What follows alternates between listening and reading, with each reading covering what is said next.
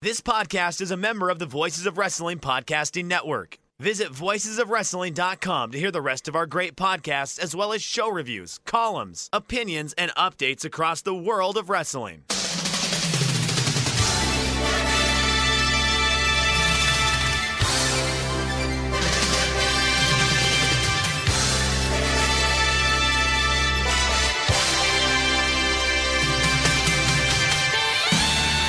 Hello everybody and welcome to the Super J-Cast. I'm Joel Abraham, joined by a slightly hungover Damon McDonald. Is that fair?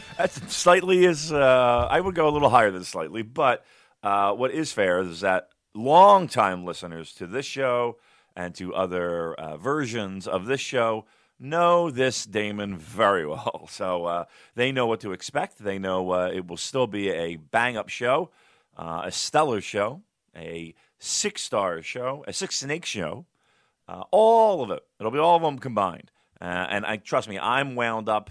I'm ready to go because here's the thing, Joel. Today, it's not so much that we're reviewing a show, right? I don't think we're going to be talking about much of any shows. Today is about all the wonderful, and I mean that sarcastically, the wonderful world of New Japan Pro Wrestling and all the behind the curtain, and as well as even behind the curtain to the Super J-Cast. So what a wonderful time this will be. 2 hours of just fun, exciting, entertaining audio listening for our loyal listeners. Speaking of going out and getting drunk, I'm going to start you off with a little story. This is something I found on Twitter from a user called @PapaWarumono. And it's a story, I'll just read it to you. In Okinawa late one night after a wrestling show and more than a few drinks at a disco club, Ishii, who was with Yano and Misawa, the medical trainer of NJPW, was feeling peckish and demanded that they go to either Yoshinoya or McDonald's. Misawa politely declined, saying he wasn't hungry, when an incensed drunk Ishii said, "I said Yoshinoya or McDonald's. Those are your only two options. Whose team are you on? Choose a side." Misawa then tried to just run away from Ishii, but Ishii caught up to him in front of their hotel and took him down, forcing a scuffle. Misawa ended up with a bleeding abrasion on his forehead and his glasses broken, and Ishii ended up feeling very sheepish about the whole thing. So is that what a typical night out with you is like? Last night, no, very, very smooth. It was me, the missus, and again, longtime listeners know the great Gabby, who joined us as well. She drove up from Baltimore, and we went to our favorite drinking establishment and downed a couple. And then we went to this one place, I think it's called The Butcher, it was. Oh, the food was so good. And it just coming out. All now, Joel. Here's the good news. Drinks all were whiskey based. There were no real questionable mixers, so that means I was well within my diet. Although it is alcohol, and it's really not, but it's not beer. 2, all the food. Meats. I didn't have a carbohydrate in the bunch. I didn't have any of it. That's 2. 3.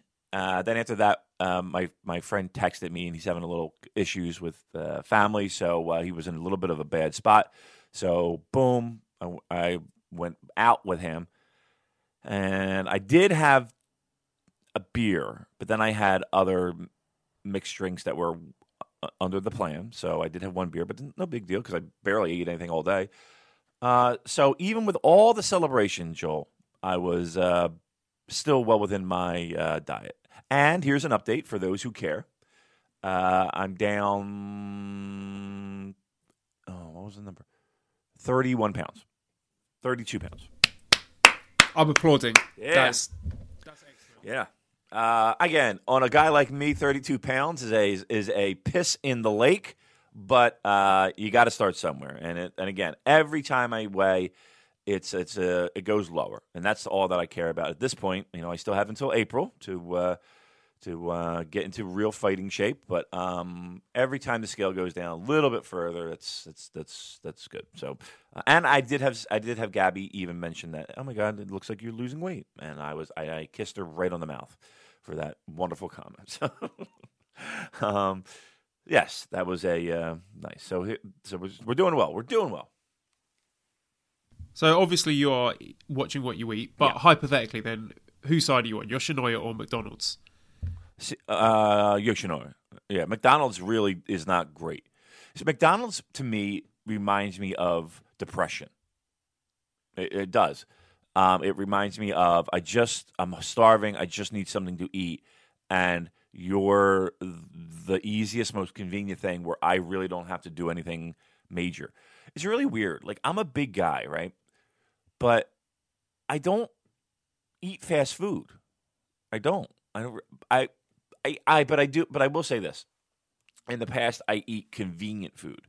So it would be like nothing. Everybody's done work. Char gets home, and we look at each other and like, all right. And it's the worst question of marriage. It really is. It's the worst question. I would rather have my wife constantly ask me, "Did you get your balls sucked by that girl?" You know what I mean? And constantly have to be like, "No, we just went out and with friends." The worst question is, "What do you want for dinner?" It's that question is the epitome of mundaneness. So, but it is a question every day. So it's very easy to just get takeout, and so that's it. And then sometimes I'll get healthier choices than other, but that's really it. But now we don't really get a lot of takeout anymore. I don't know. It's a weird thing. But she's kind of doing it too, and she's really happy with the results. Like, she used to get bad heartburn a lot, but it's completely gone. Like, she says, it's gone. So, I mean, she's all on board just for that reason alone, and she's lost weight. She's lost like about 15 pounds. So, I don't know. I can't. So far, it's so good. I mean, I'm not going to be like, everybody do it. But it's working for us, and so far, so good. And it's not been that difficult. Like, the beginning is tough because you just don't know what the fuck you want to eat. And you don't know if it's sustainable, But it really is. You can do it. It does take a little bit of discipline, which I don't have, but trying to have, and you just kind of make it work. But I'm talking like I've succeeded at anything. I haven't succeeded at anything. I have a long way to go. Well, very, very positive start so far, and I applaud you for that. Thank you. But I'm going to drag the mood and the atmosphere of the podcast right down, because I got quite a lot of feedback last week from a few people saying that they thought we were being overly negative. Welcome to podcasting. Yeah, welcome to podcasting. But go ahead. This has included one person who reached out to me on Reddit and sent me a very long private message explaining his point of view, that he thought we were being so negative, he thought we should rename the podcast the Super Bitch Cast, which has got quite a nice ring to it. Yeah. So I might fall back on that one in future if I want to have a little moan and say, right, it's time for the Super Bitch Cast. And explains his point of view and why he thought the stuff that I thought was bad was actually good, which is fine. But here's the thing. There are loads of podcasts that I've started listening to, and then at some point or another, I've decided I don't like this anymore. This is not for me, and I've unsubscribed from it. But personally, I've never felt compelled to actually find and contact one of the co-hosts and tell them about it. Right. Now, I'm not. This is not criticism. I'm seeing the person who got in touch with me on Reddit, more of a guy who clearly loves our podcasts. He enjoys the excellent chemistry that you and I have, Damon, being very good friends that we are, and the fact that we often take like 45 minutes before we get around to reviewing a show. Probably loves my sexy accent. Generally hanging on to every single word that comes out of our lips. But by his own admission, was having a rough day at the time and looking for an escape into something he loves, and was a bit bummed out by us being negative about it. Now, I understand. I hear you. I don't want to deliberately antagonise people who like something more than I do. But that said, I listen to loads of podcasts where the hosts that I like have totally buried something that I love. Shenmue, which I've made no secret of in the past. But it doesn't bother me at all, because I don't want to live in an echo chamber. I enjoy hearing dissenting opinions and opposing views. It's one of the way that we grow as people. So I really do appreciate people reaching out to me with mostly constructive criticism. But I just really find it interesting. I genuinely mean it's interesting how people can get so defensive about us criticising something that they enjoyed. Like, it's a personal attack on their character. It isn't. Yeah? It isn't. We love all of you. If you're also a WWE fan and you like Cody, you think the Bullet Club are great, we love you. If you're a pro-wrest diehard with leanings towards Enochiism, you think Harold May is the devil incarnate, we love you too. It's okay to like different things. If I don't like something that you like, it doesn't mean that I hate you. It just means we have different tastes, and that's okay. Variety is the spice of life. There's no right or wrong here. You're all welcome to this podcast. Except the fucking Shenmue haters who can fuck right off. But we're going to keep giving our honest opinions on the product. Even if we disagree with what you, the listener, think, that's okay. We can still be friends. My wife is now a hardcore MMA enthusiast after watching the McGregor versus Khabib Nurmagomedov fight. She thinks, we've been together about 8 years. She thinks all pro wrestling is garbage. Oh. Scampy, my beloved cat, he doesn't even know what pro wrestling is. Right.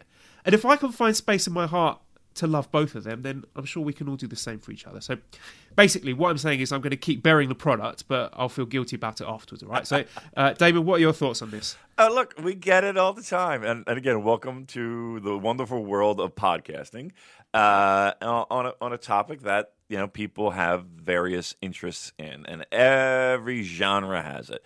And again, I agree 100%. I think it's good to have people that have different opinions. Doesn't necessarily mean that they're right. Doesn't necessarily mean that we're right. But I don't know. You did send me the Emancipation Proclamation, the 9-paragraph. I was like, I can't read this fucking shit. No, Jesus Christ. But look. At the end of the day, the person was somewhat apologetic in the sense of, they had a bad day and blah, blah, blah. Okay, well, I don't know why you're taking it out on us. And the second thing is that, Joel, when it comes to, and again, there's not a ton of them out there, but there are plenty of moments where, whether it be yourself, whether it be in the show in another form, where we have been negative on a show. And I guarantee you every show we get that. And there's not a lot. I mean, we're talking about New Japan, mind you. But every once in a while, there's a show that you're just like, ugh, that did not hit the mark. And we get that feedback. In this particular case, though, it wasn't even so much the show. It was the direction and where this company is going and what it feels like is happening within the confines of New Japan Pro Wrestling, which, again, it impacts every single person listening to this show, and it impacts every single person watching the product, right? So while you receive this negative feedback about us and our bitch cast, which you can get right up the street with that, yet we still get feedback. Probably just amount of, hey, you know what? And here, I'll read, if you don't mind, Joel, I'll read one. Keep up the great work. This is from Reddit. So this is a direct message I got from Reddit. Keep up the great work. The chemistry between you and Joel was at its peak last show. And you are speaking for a lot of people. Well, hold on a second. Saying it's at its peak doesn't mean that is good. It might just be a very, very low peak. Well, okay, that's fine. Well, right. What the peak might be, we might have started at like shit low level, and we've reached non-shit low level. But okay, we're growing. Please continue. All right. And here you go. And you are speaking for a lot of people when you criticize the current NJPW direction. I canceled my subscription last month, so you definitely speak for me.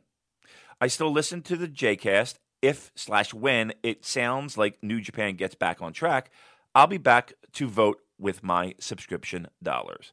In the meantime, I'll use my money to buy a JCast shirt, and I'll just say, I won't give a name, I'll just say, thank you, Big Kev. How about that? So that was very nice. Again, this is where we are not in a vacuum when we criticize a show. Go online. Look at Twitter. Look at Reddit. Look at wherever you find your wrestling opinion pieces, and you will find. And we had a poll. Again, I don't think we are just in this negative frame of mind with New Japan. It's a lot of people. It's a ton of people. And I'll go so far as to say it's from people that I respect and their opinions that I respect. So while others might want to point a finger and say, "Hey, you guys are negative. I just want to zone out and enjoy the product." And blah, blah, blah, blah, blah, blah, blah. Okay, great. Okay, you do that, but please, again, it's not like this is an opinion that's so out there in left field. This is a lot of people feel the same way we do about where we are with New Japan, and quite honestly, this is the show where we're going to dig deeper into that. So again, if you want sunshine and rainbows and whatever, I'm going to tell you right now, tap out.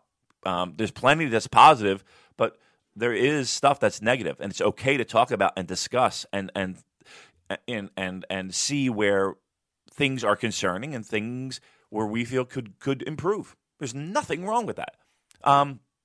Here's a great example. I listen to Toronto Maple Leaf podcasts and hockey podcasts because I enjoy that sport. And right now the Maple Leafs, Joel, my favorite team, notoriously are shit. They haven't won a championship since 1960, right?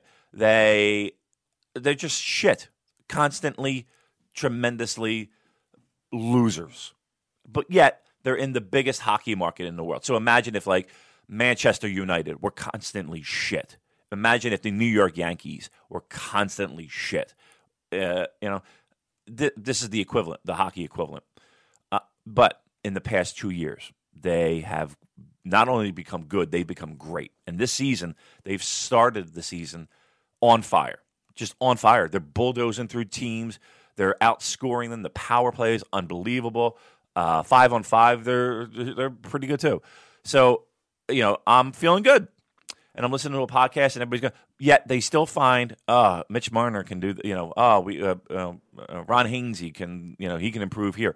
So even though a team that is hockey, just absolutely hockey nuts and hockey obsessed, Toronto, can still, even in this moment of glory that they're experiencing, can still pause, reflect, and be like, all this is great, but we still got problems on that third D line, right? And it may seem, who cares? Let's celebrate.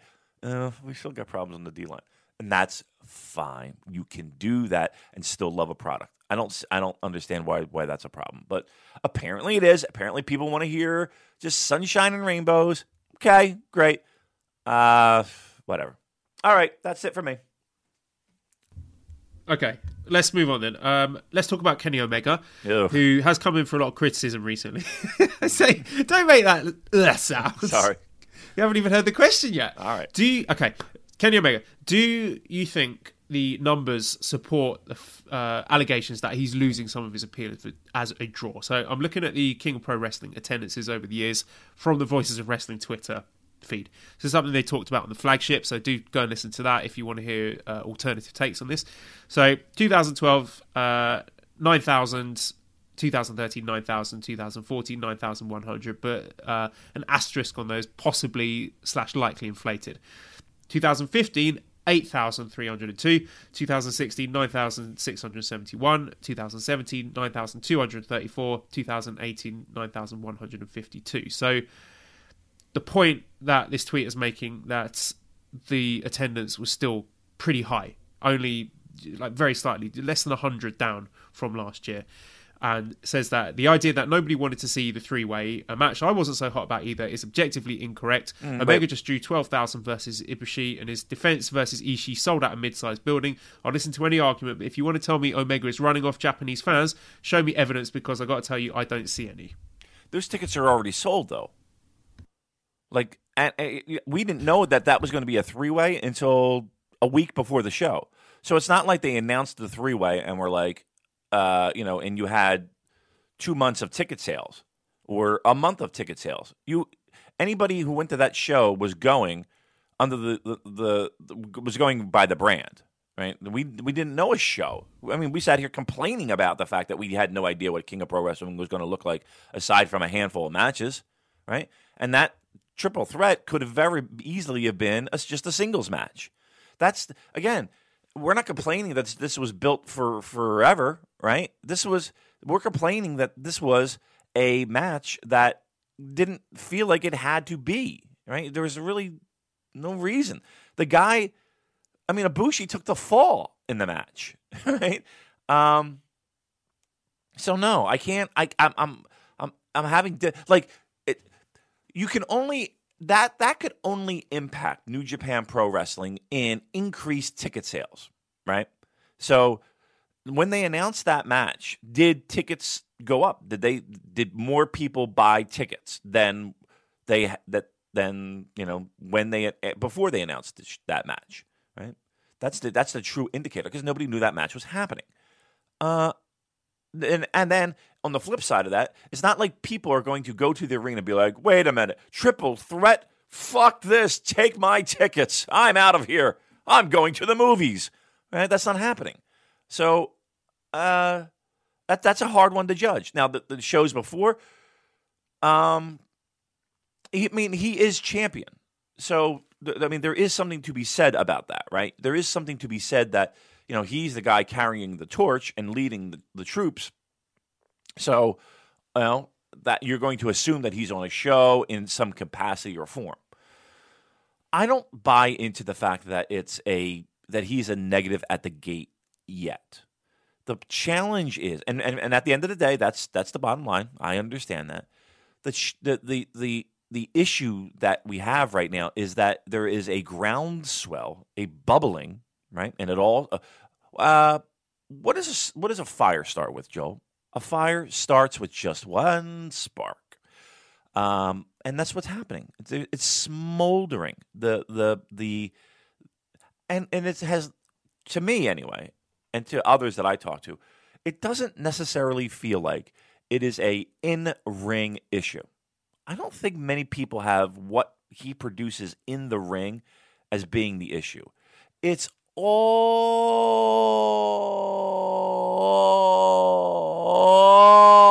the other stuff that he seems to dip his toes in that have collectively has us kind of, is this what we want from New Japan Pro Wrestling? I acknowledge the fact that me personally, I might be in a little bubble as far as opinions about Kenny Omega goes, because I'm on Twitter, the people that I follow, I'm reading their stuff, the Voices of Wrestling Slack group, chats I have with you, and people are all saying more or less the same thing. So I accept that is a very particular niche, and that may not reflect the business as a whole. So the point there was that there isn't any evidence that he's running off fans in Japan. No. That's not to say that he's being a smash hit in Japan, but apart from the odd stuff that we see, the odd messages or anecdotal evidence, there's no evidence that he is necessarily damaging business in Japan. But what about his appeal in the West? Can you see any evidence there that he's cooling off? So I'm looking at things like the attendance of his CEO show or the most recent Long Beach show. Is it fair to judge him by those attendances or not? I think some of those shows he's got to get a hard pass on.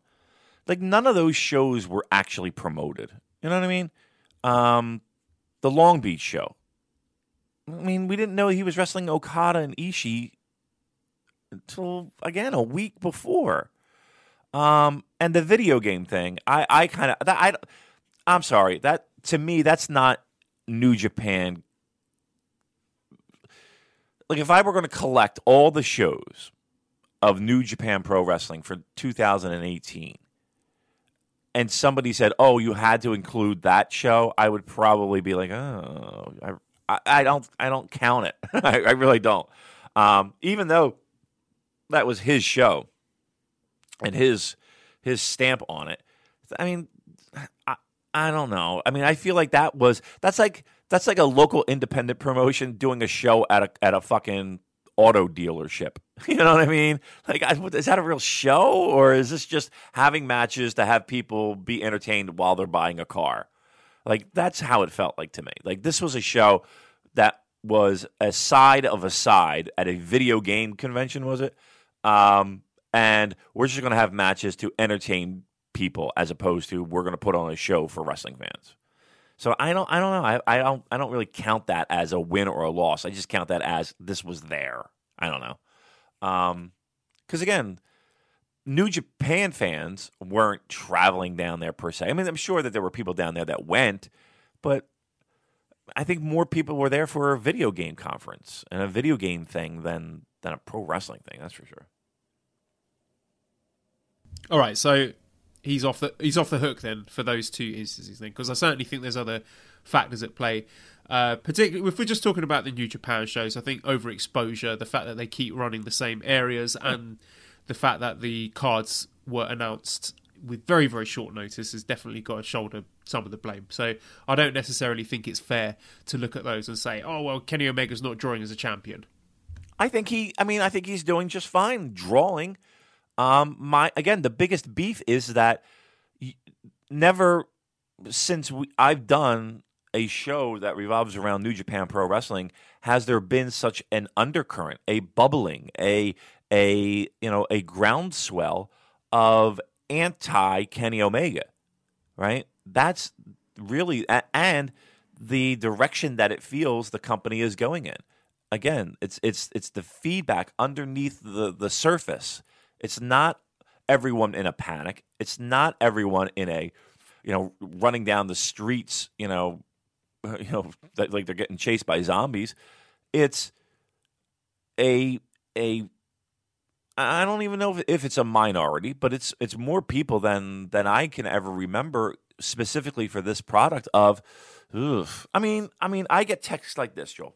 I'm gonna read you a text. So again, we had someone say, that they canceled their subscription. They have decided to give New Japan a rest because it's just not doing what they would hope to do. Let me give you something a little bit more distasteful.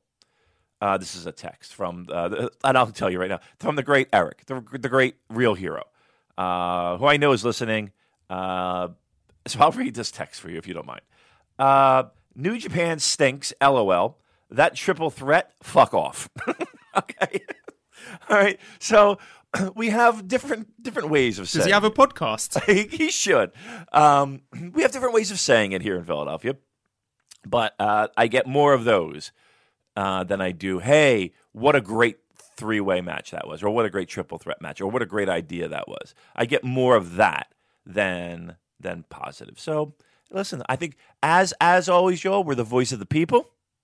And we give them this outlet, and it's okay to have issues and challenges and problems with where the company is going. And I don't think there's anything wrong with that. And I think that makes for good discussion and good conversation and good. And here's the thing too, a good eye-opening. Right, because sometimes you can live in a bubble, and it's like, oh, I live my own life, blah blah blah, and somebody says something, and it hurts at first, but then you look at it objectively, and then maybe you see a different point of view, and you open your eyes to a new way of thinking. All right, what else we got? Okay, let's talk about Dave Meltzer's reports in the Wrestling Observer newsletter that some. Danny Schmelzer, he says that some NJPW wrestlers are very unhappy with the new management to the point where they may now be considering jumping ship to WWE, even if they'd never thought about such a move before. Now, the caveat to this is I saw Rovert on Twitter saying that Kenny and the Bucks are already arranging stuff for All In 2. Or maybe it's not Kenny, it's Cody and the Bucks arranging stuff for All In 2, which wouldn't square with a WWE move. So there's been a lot of back and forth over this. We saw Tama Tonga going off on one on Twitter. I presume you've seen this, but Tama Tonga's basically shitting on all those reports, saying that there's plenty of great talents out there who would be grateful to have an opportunity to work in New Japan. Who fed you those lies? basically being a bit of a company man, talking about the new president of management helping the company gain sponsorship with international expansion, traveling, big money, the company's growing. He says, yeah, bitch, us foreigners that have been here and worked our asses off are very proud of how far we've come. So to the foreigner or foreigners complaining to Dave Meltzer that they're not having fun, you can just GTFO. I've never in my career here in New Japan ever heard of a Japanese wrestler complaining about work atmosphere not being fun in New Japan. GTF out here. Then there was a report saying, this was from Harold May's blog, who said that Meltzer got the wrong guy. So in a blog post, Harold May said Meltzer had identified the new general manager by the name Michael Craven, but apparently he got the guy's name wrong.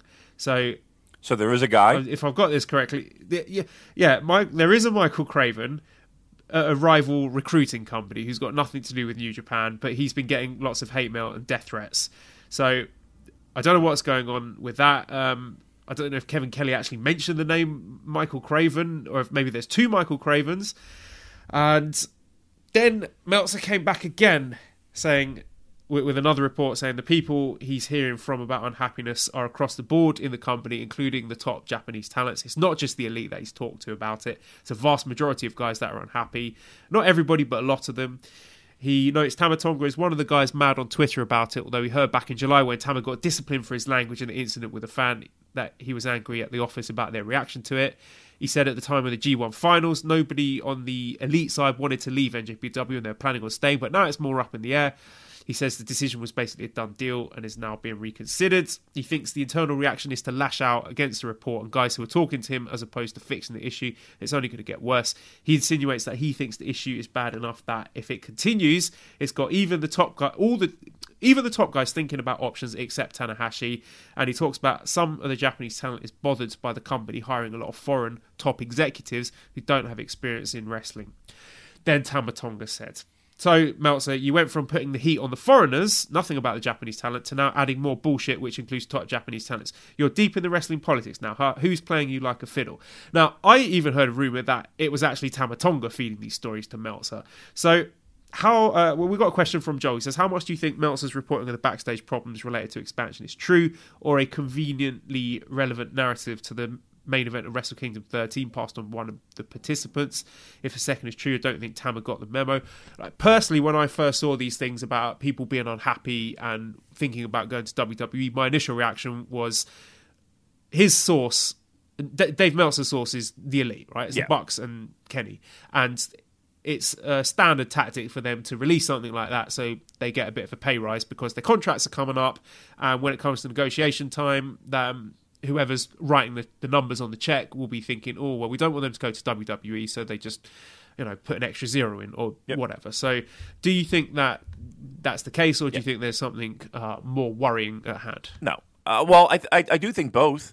I think there is truth to what Meltzer is reporting, because I think everybody, I don't talk to a lot of people there as much as maybe I used to, but I've heard stuff from in the past of that. It's not, I think, like, everybody's kind of acting all shocked and all, but it's a pro wrestling locker room. Like, people are going to be happy with their place in the company, and people are going to be thinking that they want more. It's a competitive locker room that and the people that don't feel like they're being used properly are going to be talking the loudest. That's number one. Number two, yes, it is classic contract negotiation. And it's funny because Dave put it in his in the newsletter in the print form, and then you know how they every day that the Observer is released on a Thursday, Dave and Brian will do a show, and they'll talk a little bit about that specific Observer, and basically, if you listen to the show, Dave basically says, "Yeah, it's Kenny and the elite," and I don't doubt that. I don't doubt that at all. I think, especially in a very weird business like pro wrestling, there is this sense of, we get it all the time here. Oh, you don't know what you're talking about because you've never done it. right? Like, I can't think of any other profession where, I can't say that. I mean, sports in general is that way. You know what I mean? Like here's the thing. Wrestling is more so this, where you have to be part of the inner circle to be accepted by the people doing the work, right? So a guy in a suit showing up and saying, okay, well, we're going to kind of, instead of doing X, we're going to do Y. There's always going to be pushback for that. Always. I don't think it's, I don't, you know, on one hand, I think it is a little troubling because there is this again bubbling of stuff, but on the other hand, I just think that it's just the people trying to negotiate contracts. I really do. I don't think, but here's the one thing. I don't think this is like, I don't think the elite are calling Dave and saying, "Hey, do me a favor. Throw this out there so that we can get more money."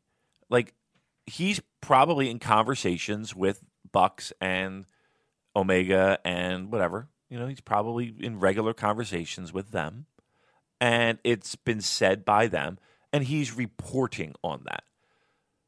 I mean, if a major football player, and you are a reporter, Joel, and you're in, we'll pick a locker room. You're in Arsenal's locker room, and you have access to the players, and it might be off the record. You're in conversation with one of them, and they mention their contract, and they're like, blah blah blah, and they talk to you off the record or whatever. You might not go in your newspaper and say that whoever John Jones said he is fucking, but you might insinuate things in your piece that this is happening, and it happens all the time in the media. It happens all the time. I know it. I've worked in it in 20 years. I've seen it. I've had it happen. Right? Where it's not so much the player saying exactly what it's more of they're off the record and they're kind of giving you what the situation is. So that's why I think the situation is here with the Bucks. It's a contract ploy, and that's that. Do I think it's other Japanese that are that have an issue? I'm gonna be truthful. How the fuck would Dave know? I don't think Dave has many Japanese contacts within New Japan. I really don't. I think the people that this would sound like the people, his usual contacts saying to him, "Oh, it's not just us; it's the Japanese guys as well," rather than the Japanese wrestlers contacting him directly. Yeah, I really do. I mean, unless he has he's never going to give out his sources, and that's fine. But it might be just here's the thing too, dude. It might just be a case of he's getting text messages from people. We open a show with various messages and feedback that we get from people that listen to this podcast, and maybe he's just getting feedback from people within Japan and within somewhere within the confines and structure of pro wrestling in Japan, and he's just getting feedback like that. I mean, it could be something as simple as that. Look, again, it's all these things at the same time that concern me, right? Did you hear about shit like this 2 years ago?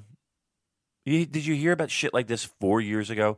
And New Japan's always had issues with stars wanting more, right? I mean, you go down the list of the fucking company from Inoki to Choshu to Fujinami to Maeda to, the list is long of people who wanted more. I mean, it's pro wrestling, and when you get to the top, you want more. You want as much as you can, and I think this is a perfect example of that. So, what percentage chance would you say there is of the elite actually leaving New Japan and signing with WWE? I think it's very good. I'll say right here as we do a podcast, I think the chances are very good. I do. I think, and again, it's not only do I think that they are leaning more that way, I think the fans of this product are resigning to the fact that this is going to happen, and they're becoming okay with it. And they're seeing it as a positive as opposed to what people could perceive it as a negative. You know, we talked about Madison Square Garden. It's built on Omega, and it's built on the Bucks, and it's built on this, and the company would be they're already making plans. This company right now, Joel, all these booking decisions that are happening, what this is, to me, is the company making plans and being prepared for when that day happens. Look at you. Let me ask you. The idea of Jay White right now leading a Bullet Club faction. You mean to tell me that's not a setup just in case things happen? That's called being prepared. They're phasing out. I mean, the Bucks are not on the Tag League tour, right? They lose the straps. They're not on the Tag League tour. I don't know. It just seems to me like it's a step in the direction to make stars and to be set up for when they do leave. Because I do. Right now, if you asked me, with a knife to my throat, a gun to my head, a rope around my toe, and a finger in my butt, I would say, I don't know why that. I would say that yes, they are leaving. Okay, so you don't think there's anything to these rumors about All In 2 being arranged then? Because obviously, if they sign for WWE, then that's off the table. Well, again, they could do All In 2 and then leave the next day. Right? They could sign their contract and be gone as of, I don't know, I'm throwing dates in the air. They're officially WWE on March 1st, but All In is February 16th. Right? Okay. Yep. Well, funnily enough, I did run a poll on our Twitter account, which was inspired by a similar poll that John Carroll did from Voices Wrestling. So I asked our followers, if the Elite left New Japan, would you watch the product more, less, or the same? 17% said they'd watch it more, 8% said they'd watch it less, and 75% said they'd watch it the same. There you go. Now, I am aware of the fact, again, this bubble thing could be an issue here because the kind of people that follow us probably share similar opinions that we do. And there's probably tons of people out there who would be genuinely upset by the Elite leaving, so much so that they would stop watching New Japan. I'm not denying that those people exist, but out of our followers, only 8% said they would watch it less, and 75% said they'd watch it the same. I think this is people like myself who just enjoy the product in general and would not stop watching it if anyone left. Even if my favourite wrestler left, I wouldn't stop watching it. So I think there's something to that as well. Did those poll results surprise you at all? A little bit. Even though, as you described, that our listeners, but I think we have a very diverse group of listeners, and I think we have a group of listeners that like the product for different things. I mean, one of the biggest criticisms that the Purecast had was that we were that bubble, it felt like, and we really didn't have a wide variety of fans who liked the product for different reasons. We had a few, but it all seemed to be cut from the same cloth. Where I feel like we have a much more diverse audience listening to this show, and a much wider audience. And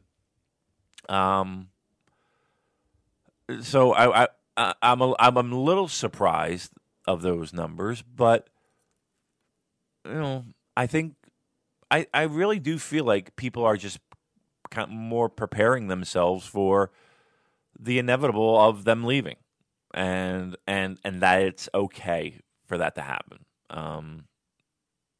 I really do. I don't know if the numbers are a 100% true representation of our fan base, but I want to believe that. I'm worried that people might take those numbers and look at those numbers and say that we don't like Kenny Omega, or the Bucks, which couldn't be further from the truth. I just think that a lot of the people are sick and tired of and it feels like we do this every year, right? This whole holdout. Like, it's just, here's the biggest problem that I have right now. Everything is about them, it feels like. You know what I mean? Like, we're going to hold up the company and we're not going to sign and we're going to weigh our options and we're going to do all. Like, this is all based off of their whim, you know? And that's, I guess, maybe where I have the biggest problem. That it doesn't, I don't know. Just, if you're going to stay, stay. If you're not going to stay, leave, right? Like, you know in your heart. And if you don't know in your heart, guess what the deciding factor is at this point? It's how many zeros are on the check that you're going to get, right? Because at this point, you already know the logistics. I'm going to be away a lot, or I'm not going to be away a lot. The travel's going to be later, or the travel's not going to be later. I'll probably be this kind of guy in the company, or, I have an opportunity to be this kind of guy in the company. Like, I would think all of that is already sorted out in your head. The only other thing left is how many zeros are going to be on the check. That's it. This is where this has come, right? At this point, Joel, if this were you, wouldn't you already have all of that sorted out in your head? Minus, okay, well, how much would I get paid versus how much would I get paid for the other option, right? You'd already have it all sorted out. That's what we're waiting for. So the company and the direction and all this shit is in limbo because it's about how many zeros am I going to get on a check. I think that's the main crux of where people have a sour taste right now with all three of them. Yeah, and I just want to jump on the back of that and say that I like Kenny Omega. He was one of my favourite wrestlers because I flew out to Osaka because I wanted to see him win the IWGP Heavyweight title, and I did, and it was amazing, and that's going to be one of my best wrestling memories ever. So I don't want him and the Bucks to leave because I think they're tremendous wrestlers, and I will be sad if they do leave. But historically, New Japan has recovered when stars like that have left because everyone goes back to the famous example when Nakamura, AJ Styles, and Carl Anderson and Luke Gallows walked out, and they were just fine after that. So if the Elite leave, I'm not saying that we want them to leave. If they do, New Japan will be just fine. But this whole topic and the things that you're mentioning does lead into nicely a question we got from Ika, who says, do you find a comparison between the clique and the Elite to be fitting currently? Because there are the same sort of diva-ish tendencies that I think do fit both of those groups. Do you think that's a fair comparison? I think if we put a timestamp on where we are right now in wrestling history, and in 2 or 3 years there will be some type of shoot interview or something where it will kind of tell the tale of where we are now in the company. I can't say that because I don't know how they act, and like I can't say that. And in every, if you go online, there's really not a lot of bad things said about either of them in a backstage, politicking kind of thing with those guys, right? So I don't know if it's the same because the Clique were just they were brutal with that. So I don't have I can't give a direct connection with those two groups, but I wouldn't be surprised, right? It is pro wrestling, and at the end of the day, people are pro wrestlers, and they're looking out for themselves. At the end of the day, that's the honest to God truth. And this whole idea of I want to change pro wrestling. Okay. All right. I think again at this point you could very easily say I'm leaving or I'm not leaving. I'm staying. This is what I'm doing, and sign an extension or not, right? Or not, and make that decision. So the longer it goes without a contract renewal, it's. Look. Why am I beating around the fucking bush here? I think they're going. I think they're going. Well, I noticed something online over the past couple of days, and we've got a question about it as well. Tom Talk Stuff says the Bucks, Hangman and Skull have tweeted that their latest Bullet Club shirts are the final Bullet Club style shirts. Are we getting worked? So my initial reaction to that was I just thought that they were breaking away and were going to be the Elite rather than Bullet Club, and Bullet Club was going to be the Jay White led Tama Tonga, that heel faction that we saw appearing towards the end of King of Pro Wrestling. So do you think there's anything to read into that with Bucks and Hangman and Skull saying that it's their last Bullet Club style shirt? Possibly. Yeah, but I think it's more along the lines of, at least for a little bit anyway, Elite stuff and Bullet Club stuff, and the line has been drawn with that. Jay White is Bullet Club, and Kenny Omega and those they're Elite, and that's where it's going to be for at least a couple months. Okay, and we got an interesting question here from Nicole. He says, let's say Kenny does leave for greener pastures, wherever those lay. If he goes scorched earth on the way out, complaining about how he was booked post-Dominion and confirm the rumours about May messing with the front office, does May get shown the door? If the whole reason he got hired was to push Western expansion, but he manages to lose Kenny, surely that goes down as a major fail, right? I mean, everybody... Look, I know everyone, myself included, this podcast included, has put a crown on Kenny Omega as the champion of Western expansion. And if it's not for Kenny Omega, this thing doesn't get off the ground. I don't know if I fucking buy that. I don't. And maybe it's me just saying it because I feel like he's gone and I'm going to kind of compensate for the fact that he's gone and he really wasn't the reason, blah, blah, blah, blah, blah. It's a loss. It's a big loss. It is. We can't deny that. Who else in North America is selling shit in fucking Hot Topic right now? All right? It's Kenny Omega. It's the Bucks. You can't hand wave that. Is it a fail if he walks? Yeah. Yeah, it is. If you're looking at it objectively, yeah, yeah. He has to sign him. He has to sign them. Again, who else? I'll go back to it. Who else is selling? Who else is as marketable? Who else is as popular in New Japan right now? Let's put it this way: is Jay White selling shit at Hot Topic? Is I don't know. Is Trent Beretta selling stuff? I would love to see the numbers of how much Los Ingobernables stuff is being sold in the U.S. compared to Bullet Club, Kenny Omega, Elite, Young Buck stuff. I think we all know the answer to that. If the question is it a failure if they do not re-sign Kenny Omega and the Bucks? Yes. Yeah, I believe it is. But enough for him to get fired, or something that he can recover from as president?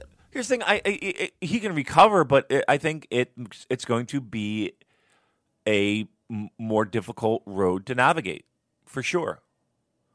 Joe, come April, Madison Square Garden. If the Bucks and Kenny Omega aren't on that show, I guarantee you there's going to be... I'll throw a number at half. Half of that audience is going to be upset. Yeah, we got a question about that. Asper asked us, as MSG ticket holders, would you guys be angry if the Elite signed with WWE next year and missed the show? It's not like they're advertised for the show, but I'd expect some sort of backlash. Probably some more ROH-centric fans trying to sell their tickets at least. As a ticket holder myself, I'd be a little bit disappointed in not getting to see Omega live for the first time. But it'll probably just mean I get to see even more New Japan wrestlers than just the Elite, which I'd be happy with for sure. Maybe they'll finally let Kojima bring Bread Club to the West. Now, actually, Kojima did bring Bread Club to OTT. He was there in Ireland today or yesterday, I think, and people were throwing bread at him in the ring. So he's already made it to the West, but certainly it will be a fine addition to MSG. Like, personally, given the fact that I've seen Kenny Omega twice this year in big matches. I saw the Jericho match. I saw him win the title of Okada. I've seen the Bucks in great matches as well. I would not be heartbroken if they weren't at that MSG show. I'd be a bit disappointed, sure, because I'm fans of theirs and I like seeing their wrestling, but it's not going to severely affect my enjoyment of the show. I would be excited to see who gets slotted in their places instead. And like I said earlier, I'm a fan of New Japan Pro Wrestling, not exclusively a fan of the Elite. So that's just me, but as you say, I suspect I could be in the minority there. There might be a sizable proportion of people who've got tickets for that who'd be really pissed off if the Elite weren't there. There will be. There absolutely will be. And here's another thing, too. This is going to be a New Japan moment in Madison Square Garden where collectively fans of this product are going to be in the biggest building it could possibly be. And here's what my fear is. 2 matches in of this show, everybody is on their mobile device, and everybody's getting the text messages, and everyone's getting the tweets, and everyone's getting the notifications on their phone. Kenny Omega and Young Bucks are 5 miles away at the Barclays Center, and they're going to make an appearance there. That would deflate. Is that the takeover show? Yeah. That would be a major balloon deflating moment. I'm telling you right now. That's the last thing that New Japan would want to have happen is that to have happen, where it's Vince would love that, wouldn't he? Oh, you mean he would? He's got a boner right now just thinking of it. Like he's got a boner with Saudi money wrapped around. Like his pants are down. He's Scrooge McDuck diving into a pile of Saudi money, thinking of and then salivating at the idea of that. That would be his wet dream.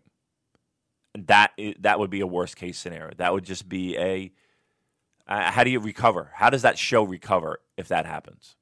That it would be a rough night.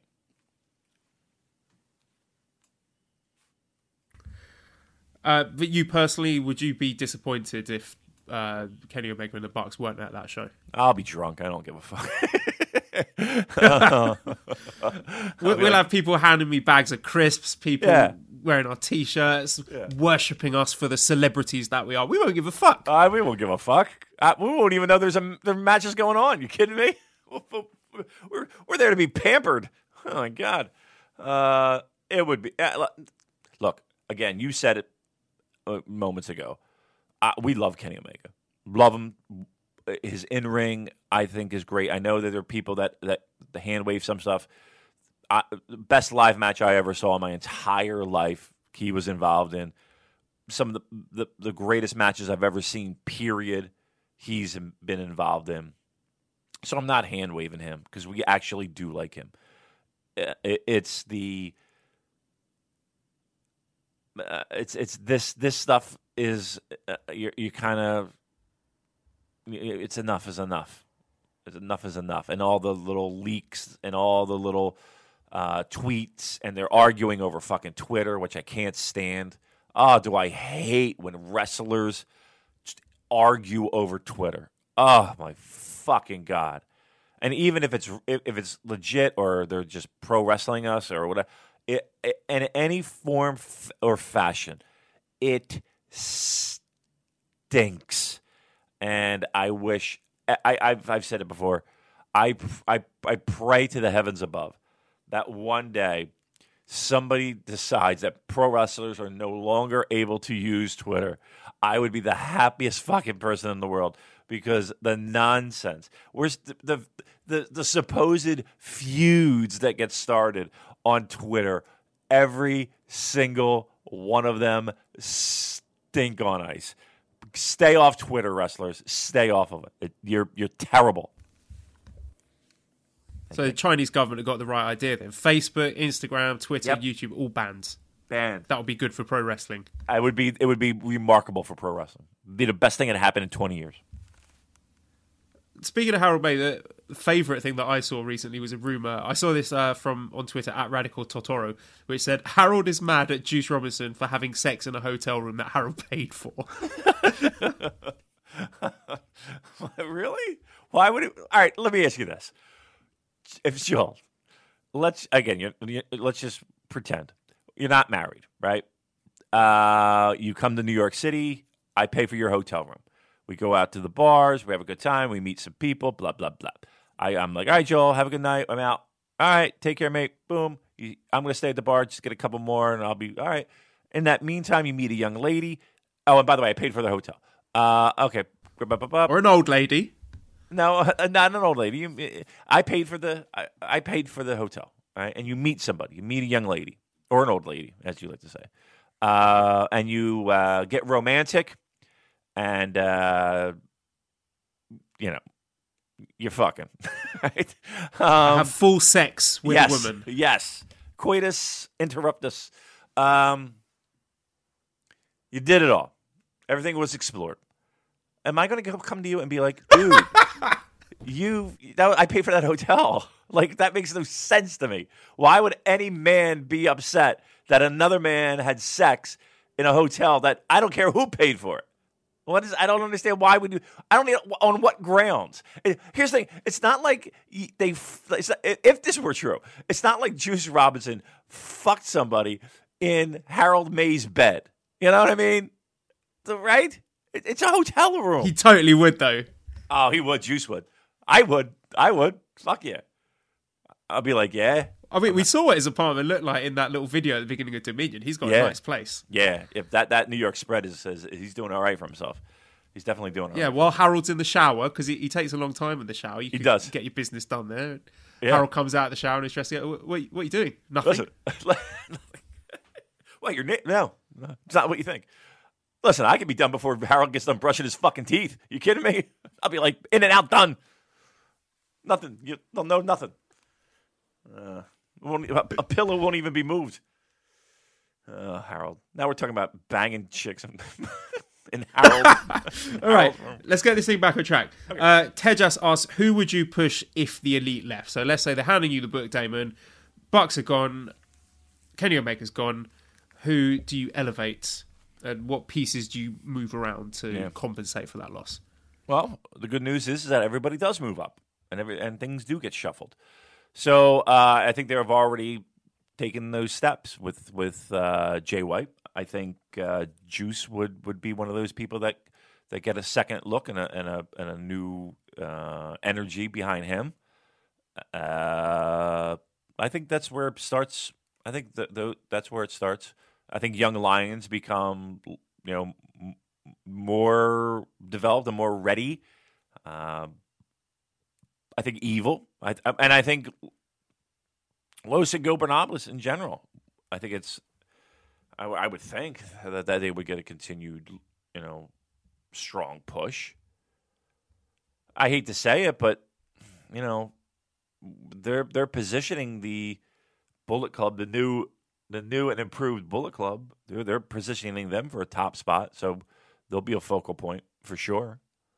And then your usual suspects: Okada, Tanahashi, Naito. Yeah, but I think Jay White and Juice have the most to benefit from this. Yeah, I'm going to read a question here and jump in on the back of it. Final Flash 22 says, am I the only one highly disappointed with the amount of talent that's simply forgotten and is not given any meaningful direction? Naito's been puzzling all year for sure, but it feels like people also forget Sanada, who had a stellar G1 but is now firmly in the background. Also, is it too soon to be concerned about Jay White as a potential big 4-level guy? Unable to produce a great match despite working with Omega, Okada and 3 times with Tanahashi. Yes, he's beaten all 3, but they felt hollow. Cheated against Okada and Tanahashi. Omega win felt like a fluke.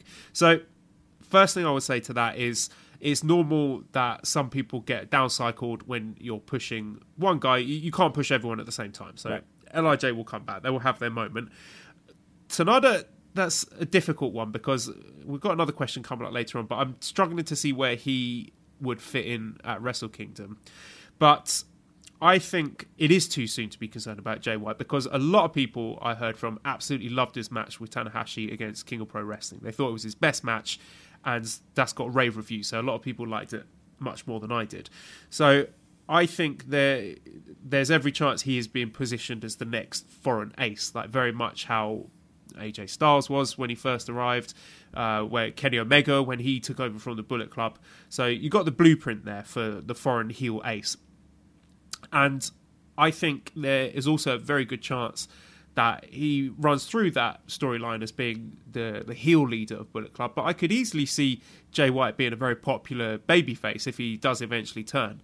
And then I think there is room for him to start breaking out the top quality matches, getting in the 5-star classics, because without, Scampi agrees with me, without all the interfering and the cheating and everything, I think that the prospect of main event style Jay White matches without all that is very, very exciting to me. So I could definitely see Jay White, with his good looks and how good he is on the mic, being a massively popular babyface in the future. Yeah. Again, the biggest, his biggest hurdle right now is just having one of those matches that lights the world on fire. Like that's all he needs. And I know that's easier said than done, but truth be told, that's all he needs. And then, he could very easily slide into that Kenny Omega spot. He could very easily slide into that top foreign heel and possibly a babyface. No doubt about it. It's there, and I don't think there's any real surprise in that, in the sense that the company is putting all their cards on the table, putting all their chips on the table, and moving in that direction. But for fans like us, and people who watch the product like us, all we need is that one match, really. And it's there. We know it's there. All we need is that one match, and he could be at that level. Absolutely. Yeah, I hope when it comes to the Okada match at the Tokyo Dome, he says to the Bullet Club guys, you stay backstage for this one. I'll need to handle this by myself. I've got to prove to everyone that I can beat Okada without cheating. That would be nice if he did that. I'm not going to hold my breath, but I think that would be cool if it happens. Let's move on then to the Wrestle Kingdom 13 press conference that was earlier in the week between Hiroshi Tanahashi and Kenny Omega. I don't know if you've seen any of this, but I sat down and watched it. So the gist of it was Tanahashi said that Kenny's pro wrestling isn't elegant and raises too many questions for a first-time viewer, such as why are these guys using tables against each other if they're all friends? And Kenny was saying that Tanahashi isn't moving the needle. He brought up him pulling out of the Dominion ladder match a couple of years ago, and he says that fans are only cheering because they're praying that he doesn't die. Kenny went on to use his real name, Tyson Smith. He called Tanahashi a piece of shit, pretending to be a hero, and says that pro wrestling has moved beyond the simple dynamics of heel versus babyface, but he says he'll quite happily be the bad guy who gets booed in the Dome. So from all that you heard, did it make you excited for the match? Nope. There's nothing that I hate more in pro wrestling than these pseudo shoot things. They stink. Look, again, here's another notch in the old Kenny column, right? It's like, can I ask you a question? What is Kenny Omega's vision for what pro wrestling is? Like, what does that mean? We've grown out of heel and face dynamics, and we've grown out of people challenging for titles. So what exactly is his vision for pro wrestling, Joel? Does anybody have a fucking clue what that means? You're probably asking the wrong person. I mean, I don't know. Probably something that you've seen in an anime somewhere. I mean, it's like, to me, his vision of what pro wrestling is him doing whatever the fuck he wants to do. That's really what it feels like to me. Like, I want to wrestle Kota Ibushi in a bed of flowers match, and we're gonna have a bed of flowers and we're gonna wrestle in a garden, and we're gonna fight there, and great. And then my vision of pro wrestling is going to be that was exactly taken from Metal Gear Solid 3, the final boss fight in a bed of flowers with right? Two people who used to have a very close relationship, but were by circumstance forced to fight each other to the death. So I think you've nailed it there. I think that could be, if he was given the book, what we're getting at Madison Square Garden. So let's start ordering the flowers. Right, let's go. but again, I don't know what that means. Like, and again, if I don't know what that means, and if nobody can explain to me what his vision of what pro wrestling is, and that's the crux of this feud, then why would anybody give a fuck? Like, what is he saying? He's saying that I help me. I don't know. And that's where I kind of, we talked about this previously. Like, what is this feud about? It's nonsense. The feud is about this guy feeling like, okay, you counted me out with the injuries, and you counted me out with my age, and you counted me out. Yet, even with all the things that I've accomplished and who I am in this company, you counted me out. And this is kind of, I'm challenging in the biggest, grandest stage in our company, on the biggest show. I have a briefcase where I went through a grueling G1, and now my eyes are set on that title, not this other nonsense. I don't want to hear Kenny Omega's real name. What does that do? How does that get people excited for a match? Help me fucking understand this. Like, it's those things that just baffle the fuck out of me. Like, how is this helping the company? Aside from helping you, and aside from you doing what you want to do, is there anything worse than a person who feels, I just want to do what I want to do?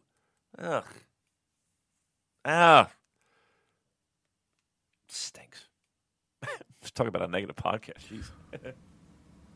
I think that the story leading into this Wrestle Kingdom main event is compelling enough without any of this. This is not doing it any favours. I think it's a fascinating story of East against West, old against new. What's the future direction of the company going to be? Is it going to be full steam ahead with Western expansion with Kenny as the champion, or are they going to go back to basics with a trusted local hero? That to me is really, really interesting, and I think the match is going to be amazing. But the words coming out of both of their mouths are not helping and not enhancing my excitement for the match. So, I mean, sometimes I think my enjoyment of wrestling would be enhanced if I just deleted Twitter and didn't basically listen to anything the wrestlers say. If just as soon as the match finished and the bell rung, I just turned off NJPW World and got on with my life. Right. That's the Western expansionist, though. That, like, to me, that's part of the challenge that people are having. Look, everything that you said, right? Every scenario that you said, you had to construct in your fucking head, right? It shouldn't be that way. That should be plain as day. You should turn on your fucking television or your stream, and that should be here's the word, narrative, right? Not something where, again, not to harp on our opening, but that person who sent us the 9-paragraph thing of, like, to me, that's like, you worked so hard to come up to connect these dots, and it's like, what? Pro wrestling should, you don't need to be Goodwill Hunting to be fucking watching pro wrestling.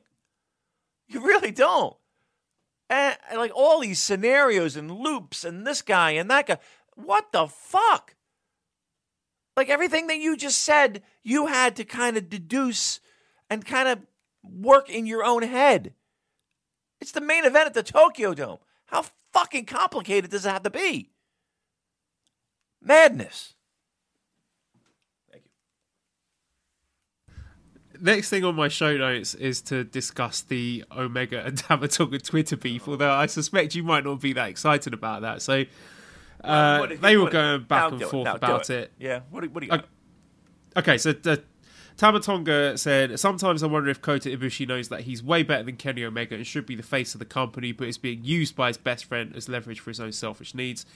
And then Kenny Omega says, dang, I shouldn't have called you out for the Freddy Krueger act. Personally, I like it when you say bitch a lot. I guess entry-level salary can't afford multiple fines a year, huh? Let's hope those Funko Pop sales help ease the burden during the holiday season. Oh, wait. I asked people on Twitter what they thought of this, and then someone replied, which made me laugh, saying Kenny Omega hates the poor. So, it's just more fuel for the fire that probably both of you guys should just log off. But and then Tama Tonga says, lol, no, you're fine. You know I love me a little competition. Just don't run to your boyfriend Dave Meltzer crying about how it's not fun anymore, bitch. So Tyler asks, will the Twitter exchange between Kenny and Tama Tonga actually go anywhere with a match/feud culmination? It feels like it should, but how Gedo has booked this feud tells me otherwise. So surely these guys are both working, right? Yeah. I mean, I think so. I hate that. Yeah, you're right. I do. I hate. No, there should not be a match based off of people tweeting each other. No, I don't want that. That's something I certainly don't want. A feud over Twitter. Blech. They're fighting for the IWGP Heavyweight Championship. Tanahashi did not like his Instagram picture. What a blood feud we have here. Jesus Christ almighty. What is this world fucking coming to? Kenny Omega has blocked Tanahashi on social media. Right. Yeah, seriously. Unbelievable. Tanahashi has a burner account, and he's blasting Kenny Omega on Reddit and on Snapchat. Kenny Omega sent Kota Ibushi a Snapchat, a provocative Snapchat. But Kota Ibushi saved the image, and Kenny Omega was notified. So we're going to have, at King of Pro Wrestling, a match to determine who gets the rights to the Snapchat picture. Will Kenny Omega delete the picture, or will Kota Ibushi have to hit that picture sent out to all of his followers? How compelling. Ugh. All right. Here we are. I'm done. I think you've just tapped into what Kenny Omega's vision for pro wrestling is. I think you're right. I think so. I think so. Like we would have a Nintendo 64 death match where it's like Mario Kart or something, and it's a Mario Kart death match. It would be unbelievable. So, do you think this is leading to a match because they don't actually have anything booked in the future? I hope not. Right? I think we know the results of a match between those two. I don't like Tama Tonga in a singles match. So it might be a tag. He's all right, actually. Yeah, you know, the match he had with Kota Ibushi was pretty good. I mean, apart from all the fuck finishes, I think that hindered Tama Tonga during his G1. I think he is capable of putting on a better singles wrestling match than the booking allowed him How to. many times? I'm not saying he's the greatest guy. How many fucking times are you going to fall into that trap? I mean, for years everybody's been saying that, and show me the fucking results. Nah, you're not suckering me again. Nope, I don't want to. Okay, what about Golden Lovers against GOD? Fine. I think you will see that eventually somewhere. Yeah. I think you almost have to at this point, right? Almost have to at this point. Yeah, I think tag match, and that would be fine. I wouldn't have a problem with that. I just found it funny seeing all these people, Tama Tonga and Tanahashi, both basically saying that Omega is gaslighting Ibushi, who is a 36-year-old adult. Right. Which is a bit strange. Do you think Kota Ibushi has suffered as a result of this Golden Lovers story and the booking? I mean, look, the Kota Ibushi did he suffer from the Kota Ibushi Institute of Higher Learning Pro Wrestling thing? Did Kota Ibushi suffer from not signing a contract at the Classic, the Cruiserweight Classic? Did Kota Ibushi suffer from not signing a long-term New Japan deal? I mean, he's his own dude. I mean, I don't think he's doing what he wants to do. Like of anyone who you're going to point a finger in that locker room and be like, that's probably somebody bitching and moaning. I don't think Kota Ibushi's that guy. I think he's just there to have fun. He is literally the guy at the party who's like, just I don't care. Just let me do some fucking backflips. I don't give a shit. I can't remember who said this, but someone said that he constantly looks like he's been kidnapped. He does. He does have that look. It's funny. Look, I can see where people might say that, he gets lost in the shadows and he deserves better. But, yeah, at the end of the day, he's 30-something years old. He can, and again, I don't think he's under contract. I don't think he has like a 2-year deal with New Japan. He can go wherever the fuck he wants to go. And right now he's with Kenny because, hey, why wouldn't you be there with your quote unquote real life shoot boyfriend? Oh, sorry, whoops. I was just gonna say best friend, but okay. Real life shoot boyfriend, whatever you want to call it. Why not? All right, moving on. Apparently, Don Callis is done with New Japan. Again, according to Trevor, the Irish wrestling fan, he's got heat with the Office. And I saw rumours of Lanny Poffo joining the commentary booth. Did you see that? I did, and I was going to fire off a text to someone that I know and say, can we talk just off the record? Is this even remotely true? Like, is this like I didn't do it because I just feel like I just don't like bothering people. Is really what it comes down to. But I was like, this can't possibly be true, right? This has to be an absolute rib. What in God's name? At least Don Callis had some idea of what was going on in the company and the history of Japan, and he, it was mostly, he had to catch up to speed pretty well, but and pretty quickly. But of all people, Joe. Of all people, I could put 300 names in a fishbowl and pull out a name and come up with something better than Lanny Poffo. Where the fuck did that name come up from? How did that happen? And secondly, I'm a little upset that if Lanny Poffo's in the running, where the fuck are we in the pecking order? Jesus Christ. We've done more for this company than Lanny Poffo has ever done, will ever do. Right? We've done more to promote this fucking company. And they're talking Lanny Poffo? That can't be real. I got to talk to somebody. I got to fire off a text to somebody because I need to hear from them that Lanny Poffo is an option here. I just saw a tweet that really made me laugh about this from Trevor Dame. It's Kevin Kelly. The Rainmaker with another incredible... Lanny, there once was a man named Okada, his peers of which there were none. He has the world's best drop kick. Only Gato knows what makes him tick. I can suck my own dick. That is the rumor that he can do that. That has always been the rumor that Lanny Poffo can suck his own dick. Wow, is it great that he tied that in? Well done. Who was that? Trevor Dame. Oh, yeah, is that the guy with the avatar of the guy from Kids in the Hall? I think so. I've never watched it. You never watched Kids in the Hall? I don't know. Oh. No. Oh, you're missing out. But being able to suck your own dick could be quite useful. I mean, those Wrestle Kingdom broadcasts are very, very, very long. So, you got to do something to pass the time. Oh, my goodness gracious. Lanny Poffo. I can't imagine that being an accurate thing. Watch Power Struggle. Hi, I'm Leaping Lanny Poffo. He's got his frisbees. He's throwing it out there. The demolition is full of ambition. Shut up with your poems. They all stink. Ugh. Thank you. Yeah, give me Mark Warzeka, please. Yeah. I'll take that over Lanny Poffo, definitely.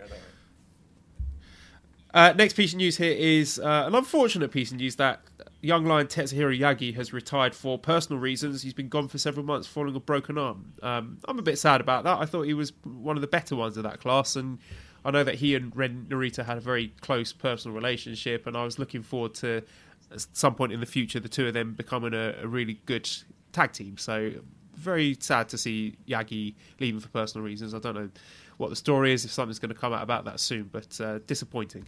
Yeah, I mean, the thing about it is, though, is that a lot of young lions actually don't make it through.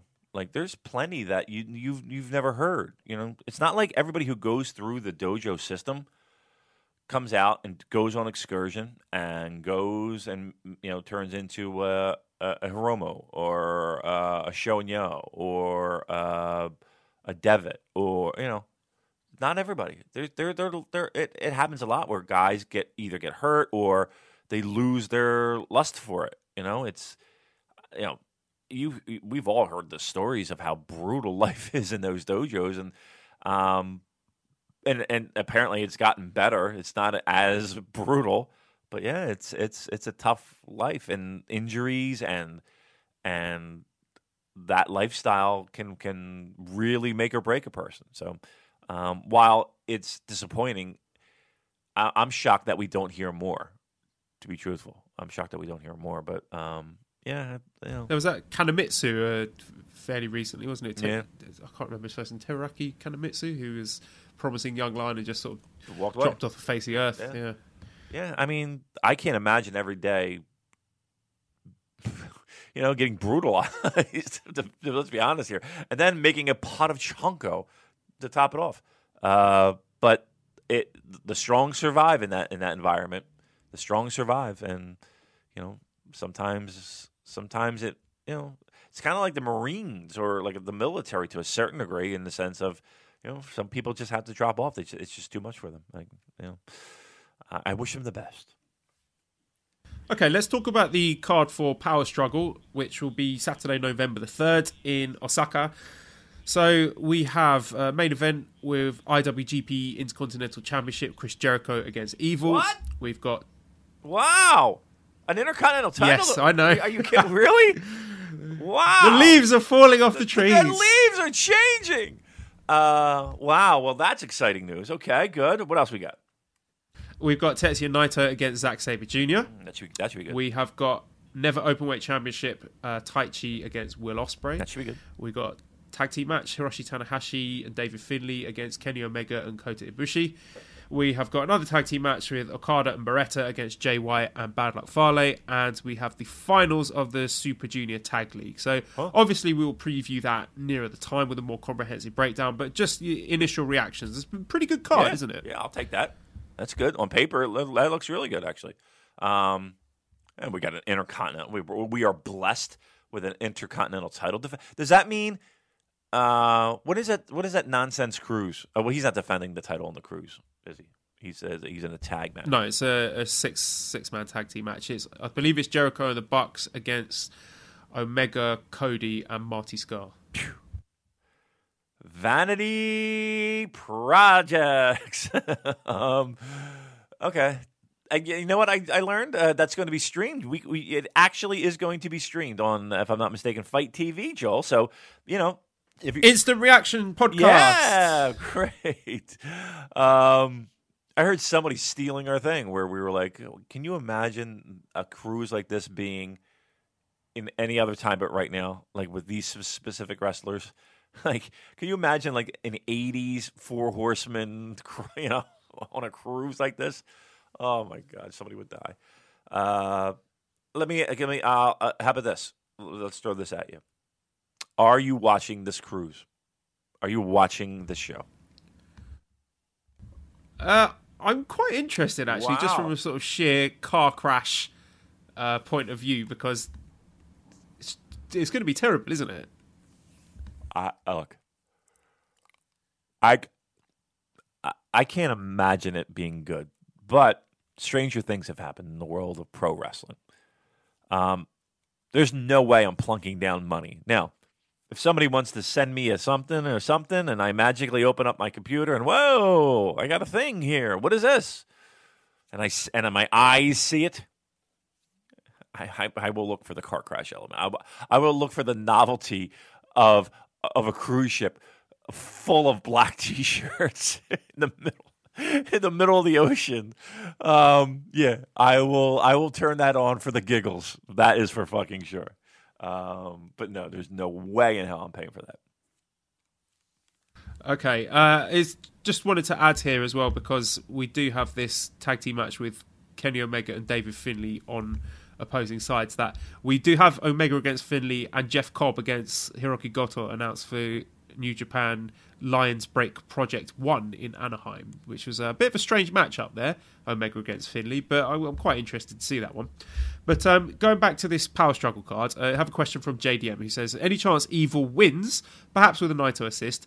Naito against Jericho doesn't need a belt and could also give us a Wrestle Kingdom 13 Intercontinental title match between Evil and Zack Sabre Jr. All right, I will answer that with a question. Do we think that Evil is Intercontinental title worthy? Oh, well, he deserves it more than Jericho. Okay. Although it's a pretty low bar to clear. All right.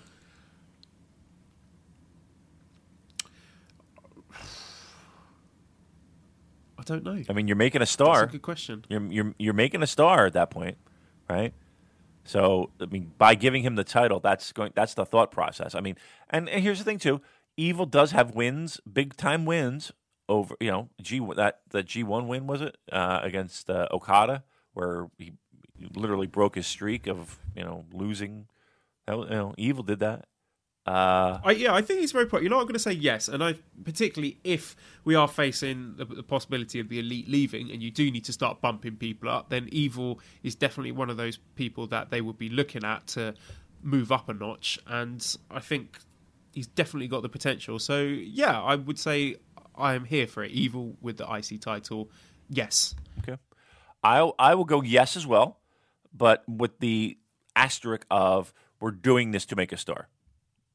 We're doing this to make a star because on the surface, the gut reaction, listen, we had a lot of pause to that. We really had to be like, oh, is he really? And usually it's yeah, absolutely, title, right? So again, this is a star-making thing. I'm for that. They might need to do that, so I'd be okay with that. I'd be fine with that. I've got a question here from Mike in the Discord group, and this was sent a while ago, which never got around to it, who was talking about King of Pro Wrestling, about Taichi facing Ospreay. And Taichi has mentioned in the past that he liked the idea of being able to use the Never title to pick on juniors. Taichi is a particularly weak heavyweight. I don't know if I'd agree with that, Mike. Anyway, and Ospreay is a junior. Do you think it's likely we get Ospreay challenging for it and winning the Never title and using it as a springboard to face Ibushi? And if it pans out that way, can I get a victory lap for my well thought out question regarding these very open weight issues before the storyline started to show its head? Also, keep in mind that Ibushi challenged Ishii as a junior for the Never title around 2014 or so. We did touch on it last time, but do you think it's likely that Ospreay takes the title off of Taichi at Power Struggle? I do. I kind of do. And correct me if I'm wrong, but that was an Andrew Rich original thought, right? That the first yes, we got that. So you could do half a victory lap if you'd like, but you have to hold hands with Rich around the lap. that's the rule.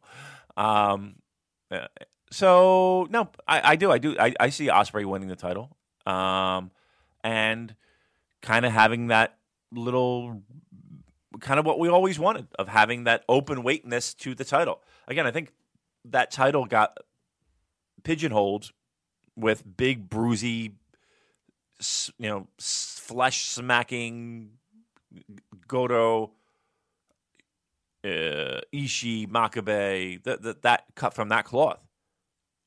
This would be a nice change. Ospreay wins, new, fresh opponents. I'm okay with that. And again, I think Taichi was the springboard to that, but I think he loses to Ospreay here. Yeah, I hope so. That'd be nice.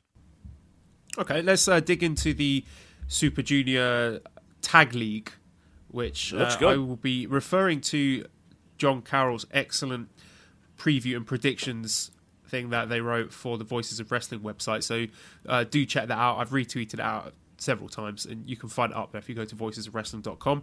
So previously, it's been a single elimination tournament, but now it's a full tag league where you've got 8 teams all in the same block facing off against each other. So, first of all, Damien, your thoughts on the format of this?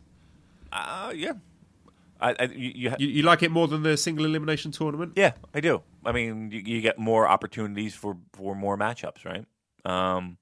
Yeah, I'm okay with that. I think it makes it even more important. I got no problem with it. I'm very excited. I'm looking forward to it. So it's going to be similar to the Heavyweight World Tag League, except that's in 2 separate blocks. Obviously, this is 1 block. So all the teams will face each other over the course of the Power Struggle Tour, which is going to begin this Tuesday night in Korakuen Hall, with the top 2 teams meeting in the finals at Power Struggle. Let's have a little quiz, Damon. Let's test your history here. So I'm looking at John Carroll's article and the list of the previous Super Junior tag winners. Mm-hmm. Do you fancy your chances in guessing who the winners have been over the past few years? Let's go 2010. I see years. The years is where I'm going to fall apart. Can I just name random winners in random time? Yeah, okay. Yeah, that's fair. You name random winners, and I'll tell you yes or no which year they were. Beretta and Rocky Romero. Yes, that was in 2016. They defeated ACH and Taiji Shimori in the final. Okay. Alex Shelley and Kushida. Yeah. Yes, that was 2012. They defeated Apollo 55 in the final. Okay.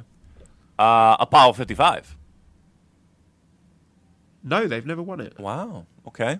They have been runners-up twice in 2010 and 2012. Okay.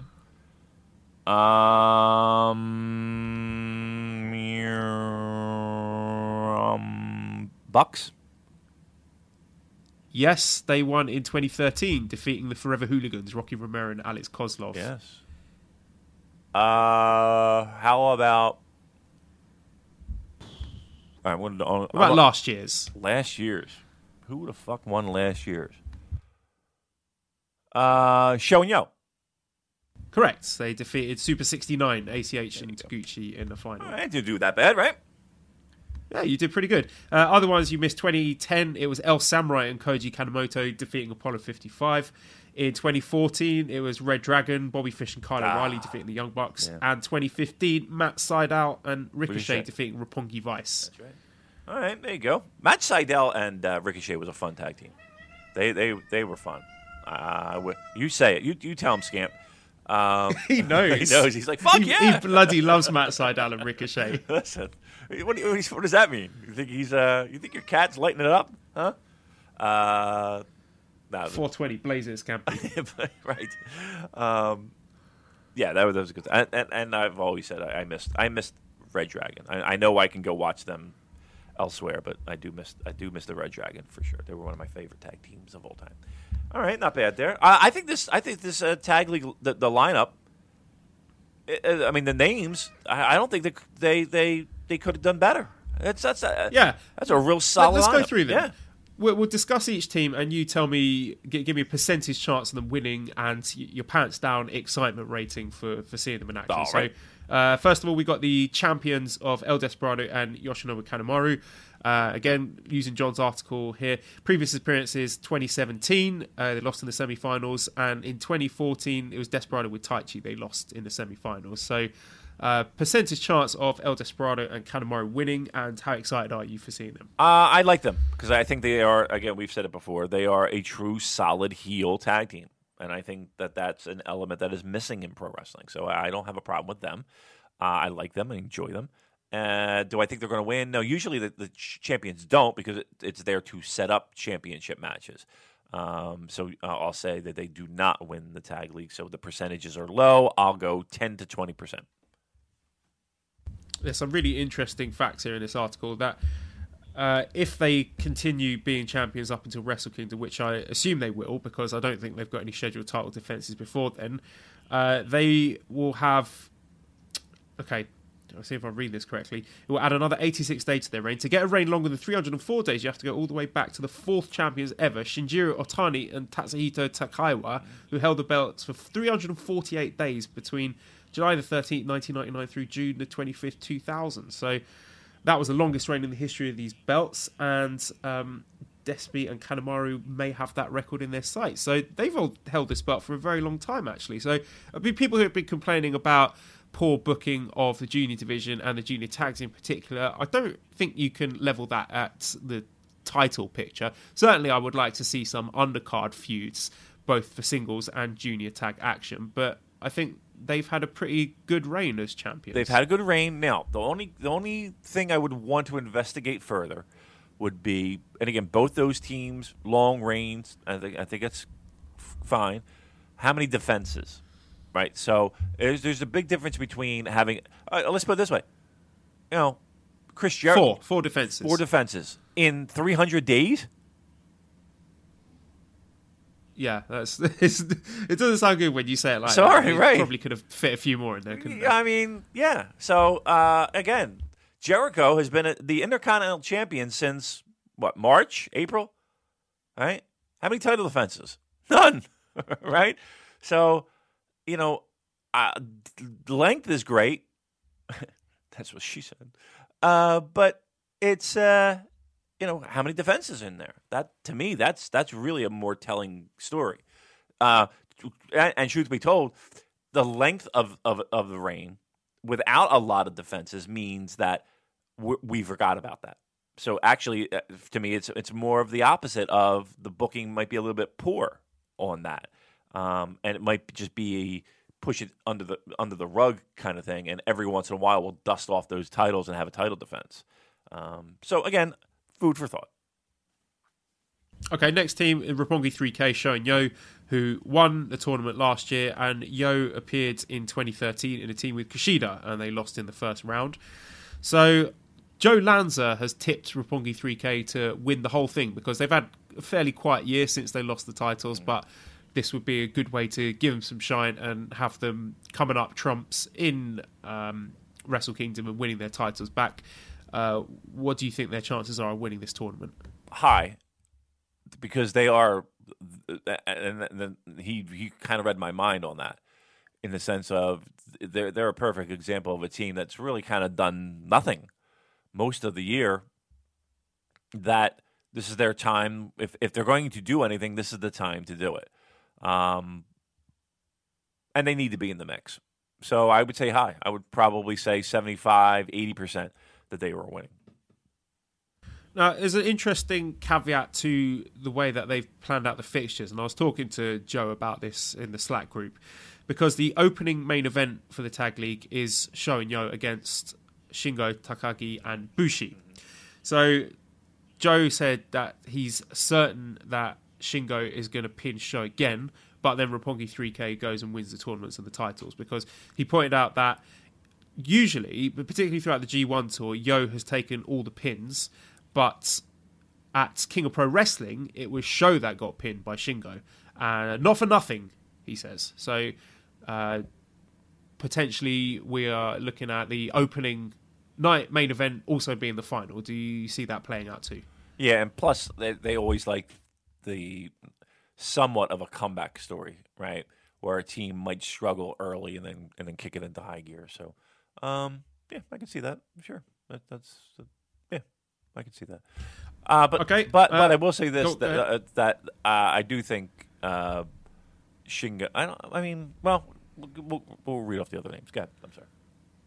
Okay, so the next team is the LIJ team of Bushi and Shingo Takagi, who some people have affectionately labelled Bushingo. Ooh.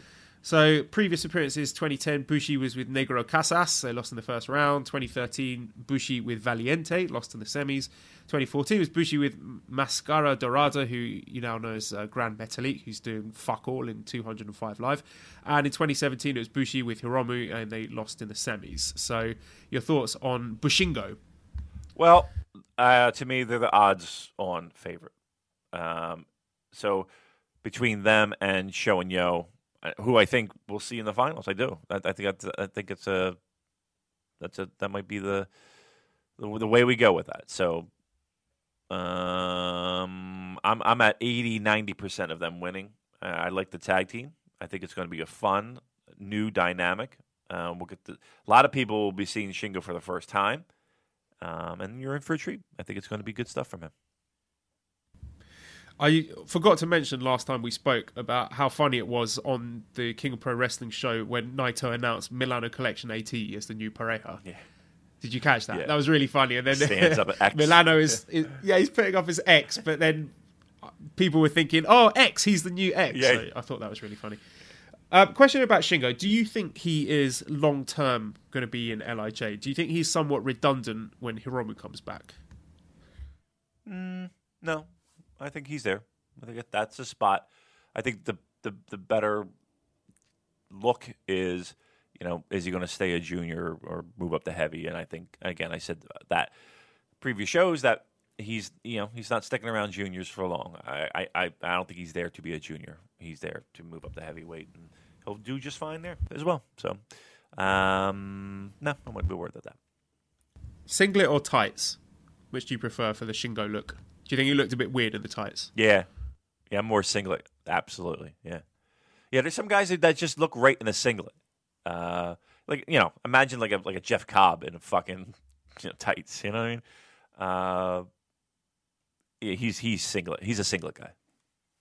Are you a tights or a singlet guy? Well, I'm used to seeing Shingo in the singlet, so it was just a bit strange for him. I'm saying seeing him in the tights, but you get in the ring. Are you going tights or singlet? I've worn a singlet once or twice before when I did a triathlon. Really? It was a sprint distance triathlon. Oh. And it was kind of comfortable. So, yeah, I'm going to say singlet. Yeah, I'm definitely singlet. No doubt. Nobody wants to see me in a pair of fucking tights, that's for sure. No fucking way.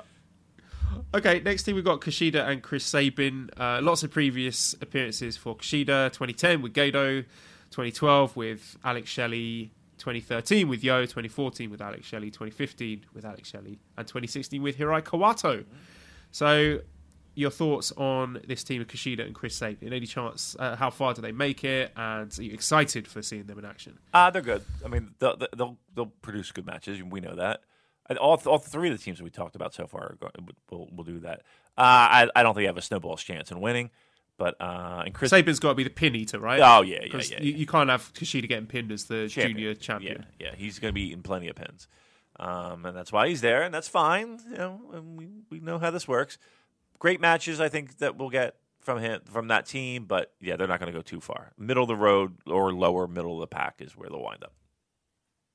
Okay, next team, we've got the Bullet Club OGs team of Taiji Ishimori and Robbie Eagles. Nice. Now, I did go and check out that Robbie Eagles match against Will Ospreay from PWA Call to Arms 2017, and it was fantastic. You can find that for free on YouTube, so definitely worth checking out if you want to see what Robbie Eagles has got in his locker. So, your thoughts on this team, Great. please? It should be how can you go wrong, right?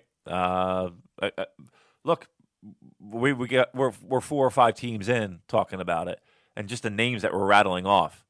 It's going to be as the kids say, do not sleep on these Road to Power Struggle shows. They're going to be fucking good. It really is up to the time that they give these matches. And okay, we're in the middle of nowhere, Japan. Are we going to give full effort? If they put any effort into this is going to be a sleeper tournament of the year. Just the lineup alone, if they give this any effort, this has, and put me down for this, this has the opportunity to be a sleeper tournament of the year.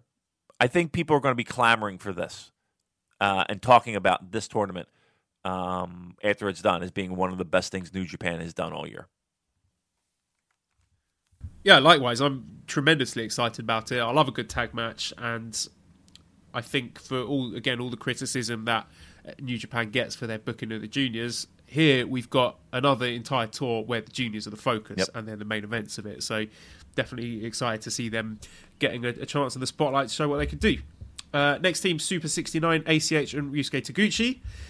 Interesting note here I saw recently, ACH said goodbye to AAW. What do you think that means? Do you think that means he's going full-time with New Japan? Because some people interpreted that as he's going to WWE, but he didn't say that at all. So what do you think?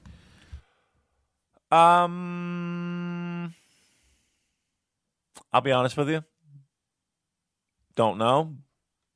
What do I think? I'll tell you what I want. I would love to see him full-time New Japan, of course.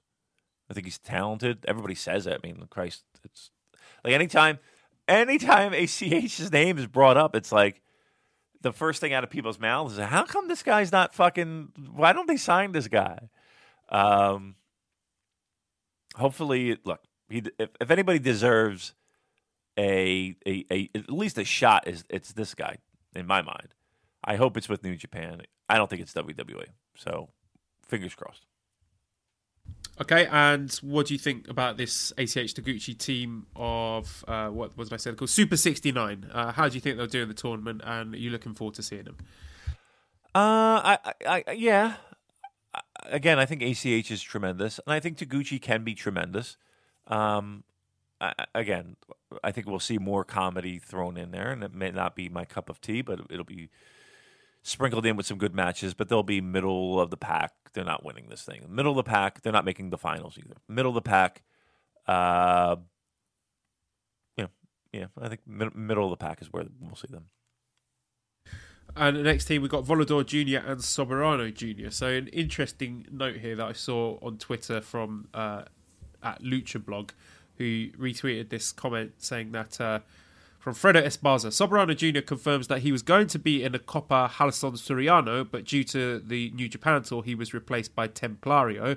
And Lucha Blog says this suggests Dragon Lee was scheduled for the tag tournament until he got booked on that Never-Ending Island trip. So I think I mentioned a few weeks ago about Dragon Lee doing this reality TV show on an island, like I don't know what it's called, Survivor, like a Survivor, whatever it is. Yes, yeah, and he's been there for a while, and he seems to be very popular, and he's doing rather well. So he's still out there, but perhaps he was supposed to be Volador Jr.'s partner, but now Soberano Jr. has come to take his place. I've never seen Soberano Jr. in action. What about yourself? No, again, if there's one thing where I struggle, it's keeping up with the AAAs and the CMMLs and all. I don't even think AAA is a thing anymore, is it? All that. I'm not a Lucha guy. And come February, where they do their Fantastica Mania, I can't say it's. I mean, it's not a favorite time. It's okay, but I don't watch. Like I don't think I sit and watch a lot of the Lucha stuff. That's for sure. So no, I haven't. But I'm expecting masks and flips. I don't think I'll be too far off. Yeah, I'm excited to see these guys coming up against the power wrestlers like Sho, like Shingo, and seeing the dynamics of those in action. But they're not winning it. No. They got no chance. No, 0. And next team, we have Jushin Thunder Liger and Tiger Winners. Mask 4. The winner. Winner it all. Go, Tiger! Yeah. I want to... They're not getting close. But it would be fun if they had like a nice run to kind of wet your palate and get you thinking that maybe they could do the old one more run kind of thing. But no, they're not going to do that. So yeah, New Japan never do that. They really don't. They don't like doing that at all, do they? I think it's not unlikely that they open up with quite a successful run. Maybe they win their first 2 or 3. Right. Like they did with Tenzan and the G1 a while ago, like they did with Tiger Mask in this year's Best of Super Juniors. Yeah, they'll be lower pack. They're there to eat pinfalls and get other people over, which is fine. I mean, they're 50-something years old. There's no need to be winning, but it would be nice to get kind of tease that a little bit. And I think they might do that. They might tease it a little bit, but they're going to be lower the pack. Okay, so just to confirm, you think we're getting a final of Sho and Yo against Shingo and Bushi, and you're picking Sho and Yo to win the whole thing? No, I'm taking Bushi and Shingo. Interesting. Yeah, I'm taking that. And then I mean, to me, do you start there with tag champions? Them as tag champions? I think so. The reason I say that is because if they don't win this, then what are they going to be doing at Wrestle Kingdom? That's what I'm saying. I think it's too early to be putting Shingo in a title shot against Kushida. Right. I mean, you could. And unless they're going to be lost in like the never 6-man bullshit, then I think that would be a bit of a waste. Yeah. I mean, so that's why I'm saying that it kind of feels like that's going to be the case. Let me ask you this: for Kushida, would you rather see Shingo or would you rather see Ishimori? I would be equally excited for either match, but I'm going to lean towards Ishimori because he and Hiromu had what may well end up being my favourite match of the year as the final of the Best of the Super Juniors. I thought that was an outstanding match. It was near flawless. So I think Ishimori deserves another chance on the big stage in a singles match, and him versus Kushida could blow everyone away. Shingo, he can wait his turn, and he will get his chance. Okay. All right. So you're saying who are you saying is winning this? I said last week I think Shingo and Bushi. I'm going to stick with that, but I guess we will see on Tuesday how that main event goes down, because I think whoever wins that main event is going to be losing in the final to whoever lost the main event, if you see what I mean. Yeah. So basically, whoever loses that main event is going to win the tournament. Yeah. Okay. We're on the same page. All right, good. This should be fun. I mean, I'm looking forward to this. I know in recent shows we may have a little bit of a negative cloud around us, but look, we're pumped for this. We're excited for this, and I think everybody should be, because I think, like I said, I think when this is done, we're going to be looking back on this one, and it's going to be one of those. It's going to be one of the better things New Japan is known for in 2018. That's my hot take for the day. Yes, and everything will be airing, so whatever isn't... There are going to be 4 live Korakuen shows, and everything that's not on those is going to be video on demand later, probably be single cam like it was during the Best of Super Juniors. So you will get a chance to see everything, although it won't all be live. Andrew Rich asks, could this be the best Super Junior tag tournament / league ever? I thought last year's was great, but I think this year has a chance to blow it out of the water because of the calibre of wrestlers involved and the new block format. Also, which of the 5 new / semi-regular / guest teams are you most excited about? Bushi Shingo, Team CMLL, Motor City Time Splitters, Super 69 or Eagles Ishimori? So yeah, I think definitely this probably will be the best Super Junior tag tournament league ever. I can't say I've seen any other ones, but just by the quality of the talent, just top to bottom, I think those are 8 really fantastic teams. They're all bringing something different to the table. You got the grumpy veterans, you got the power wrestlers, you got the high flyers, the lucha guys, you got old guys, you got new talent, you got young guys. So you've got a bit of everything in there. So I think we're going to have very different styles of matches. I don't think you're going to get bored of the stuff that they're putting out there, and I think they will be quite keen to go and prove themselves, a lot of those guys. So it's not going to be like the World Tag League where some people are just phoning it in, especially with guys like Robbie Eagles and Shingo and Soberano Jr. I think they're going to be out to make a point and say, oh, I should be here full time. So as far as Andrew's question goes, which I'm most excited about, I really like the look of Eagles and Ishimori. I think that's a very exciting pairing. Yeah. And the dynamics of them, with Ishimori being quite a small but very compact. And again, he's got some good power wrestling, and Robbie Eagles as the high flyer. I think that should be really interesting. Yeah. I mean, if it's not the best, it's up there, right? It's in the conversation of just on paper, the best talent lineup.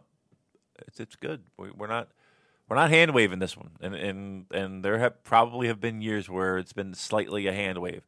This is a good one. I'm actually excited for it. So, yeah, Ishimori and Eagles. That might be the one that I'm really looking at to be the top gun, top team. Bushi, Shingo. That's gonna be fun. Yeah, I mean. Go through that lineup. Can you there's not a match in there that you're kind of hand waving, right? Maybe. No, usually there's like 1 or 2 teams where you see them and you're just like, ugh, right. Those guys. But all 8 of them, I'm excited for, because they're all bringing something different. I agree. I'm in on this one. This one. They did an outstanding job with this one. So let's see how this plays out. But I'm all in on this one. Please do go and check out John Carroll's preview and predictions thing. As I said, I borrowed a few facts on that, but there's plenty more interesting stuff there. Loads of interesting historical tidbits and factoids that will definitely enhance your enjoyment of it, so go and check that out. Let's dig into some of the questions, and we do have a question on the top of the pile from John, who says, how excited are the 2 of you to be on the world-famous podcast Wrestling Omakase in just a few short months? I've never heard of it, Damon. No, I don't. Wrestling what? What is it? I don't. Listen, I don't. I Did we agree to that? Did we? I don't know. We are. We haven't worked out our fee yet, have we? I guess not. There'd be a lot of zeros on that check. That's right. As we talked about earlier. Yeah, of course we're excited. Listen. I like the fact that people are interested enough in our opinions, right? Whether it be the Great Eggshells podcast with Chris Charlton, whether it be Andrew Rich for the music of the mat, whether it be whomever, right? So yeah, we're excited, right? I'm excited. You excited? I'm excited. We're excited. Yeah, I've been trying to get on Omakase for ages, but it's just the time difference thing has been tricky to work out because it's even hard enough for us to do the Super J-Cast given that I'm 12 hours ahead of you, so it's not easy. There are a few times where I wanted to get on, but we just couldn't make the timings work out, so I'm excited to be on. I'm a big fan of the podcast. I really like John's opinions, so it should be a good one. I'm looking forward to it. Yep, absolutely. All right, next question. W.H. Park, another one of our friends from the podcasting community from Post Wrestling, who, of course, as I've mentioned, I'll be sitting next to in the Tokyo Dome for Wrestle Kingdom 13.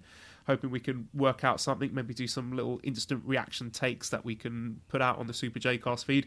WH asks, does Damon fall on the Peter Hook or Bernard Sumner side of New Order beef? And who would he prefer to see perform live? I will say that if I have a choice, I'll go and see present-day New Order over Peter Hook and the Lights.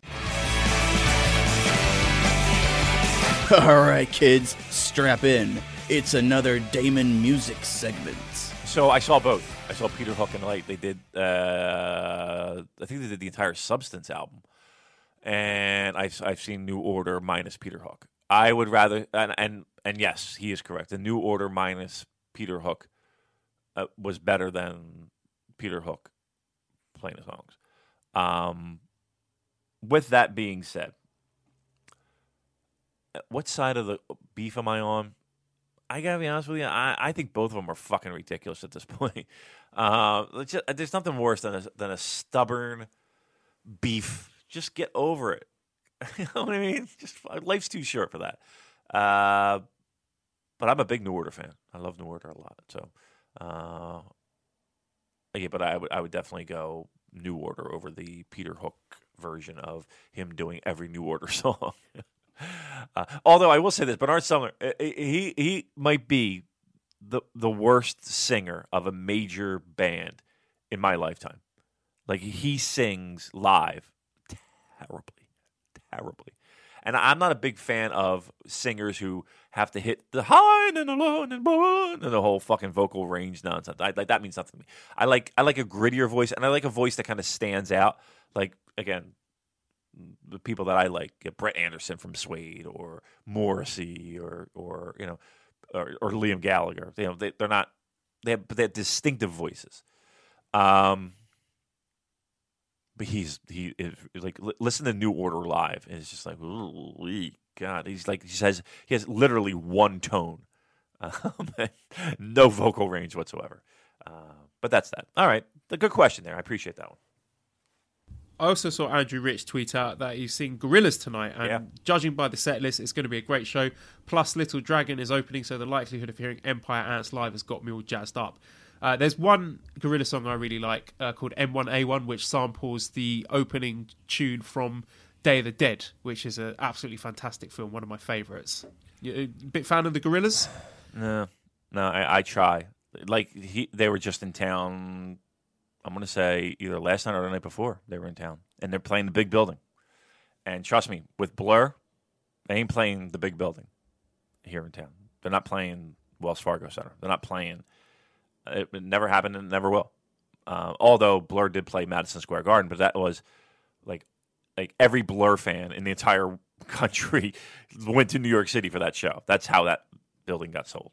It's kind of like a New Japan experience. No, I can't. That just doesn't do anything for me.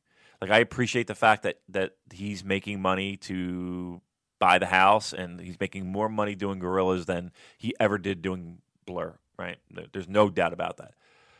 There are a handful of songs that I like. What's that? On Melancholy Hill, I like that song. I like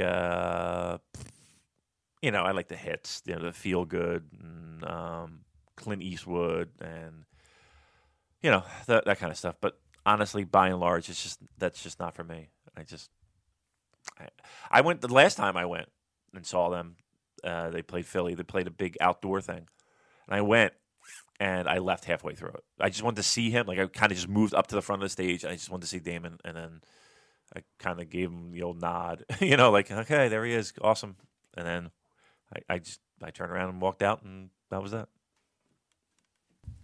Okay, next question then. Nicole, who's our Discord moderator and also cigar and sumo aficionado, asked, based on the results of the King of Pro Wrestling 3-Way, what are the odds that Cody was there more to give shine to his NWA run than protect the Omega Ibushi match? Literally, you could have booked anyone other than Cody if the true intent was to protect Omega Ibushi. What other benefit is there to booking another promotion's champion when you know he can't eat the pin? With the NWA anniversary show coming up, they certainly gained by having Cody hold the US belt and continue to get IWGP shots. They definitely used his US win in their YouTube series, and I'm sure they had a camera crew filming for King of Pro Wrestling. So do you think it's possible, Damon, that the reason Cody didn't take the pin was because of the NWA? I can't. Can I say something here? The NWA means zero. It means zero in this day and age. And I know people want it to mean something, and I would love it to mean something. It doesn't mean anything. I'm sorry, it doesn't. And it was a wonderful moment at All In, and everybody was rooting for, I get all of that. Come on. Do you really? Billy Corgan's like, my belt has too much prestige. He can't take the. Has anybody? Do me a favor. Name me the past 3, and you can include Cody Rhodes and Nick Aldis. But give me the past 3 NWA World Champions. Is there a Big Daddy Yum Yum involved in there somewhere? Well, he was a part of the NWA. Yeah, I mean, I don't even know if he was the champion. I mean, come on, people. Let's relax on the fucking NWA stuff. Come on. It's no. And I didn't know Nicole was a big cigar aficionado. I didn't know that. She's very eclectic. Yeah, definitely. Sumo. Yeah, she is like one of the coolest people I've ever met. She was awesome. Yeah, she's a big fan. I mean, I might say big fan. I mean, like a super fan. Like she helps us out a lot. So, yeah, big time fan. All right, good. Cigars, sumo.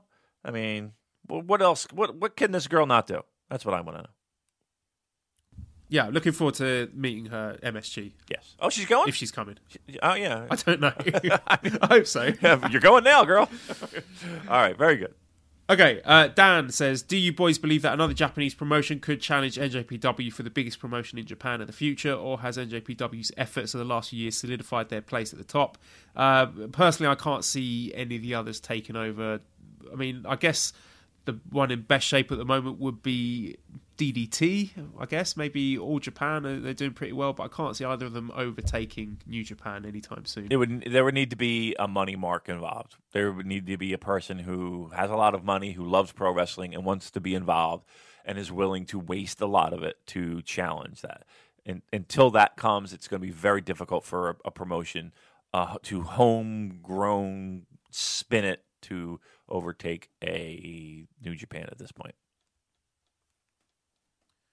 I'm just looking at NWA World Title history. Go ahead. There is no Big Daddy Yum Yum. I can't find him. But wait, but he did. Recent ones. Okay, we got Cody, Nick Aldis, Tim Storm, Jax Dane, Hiroshi Tenzan, Rob Conway, right. Satoshi Kojima. Right. Just going back over the last few years. That's true.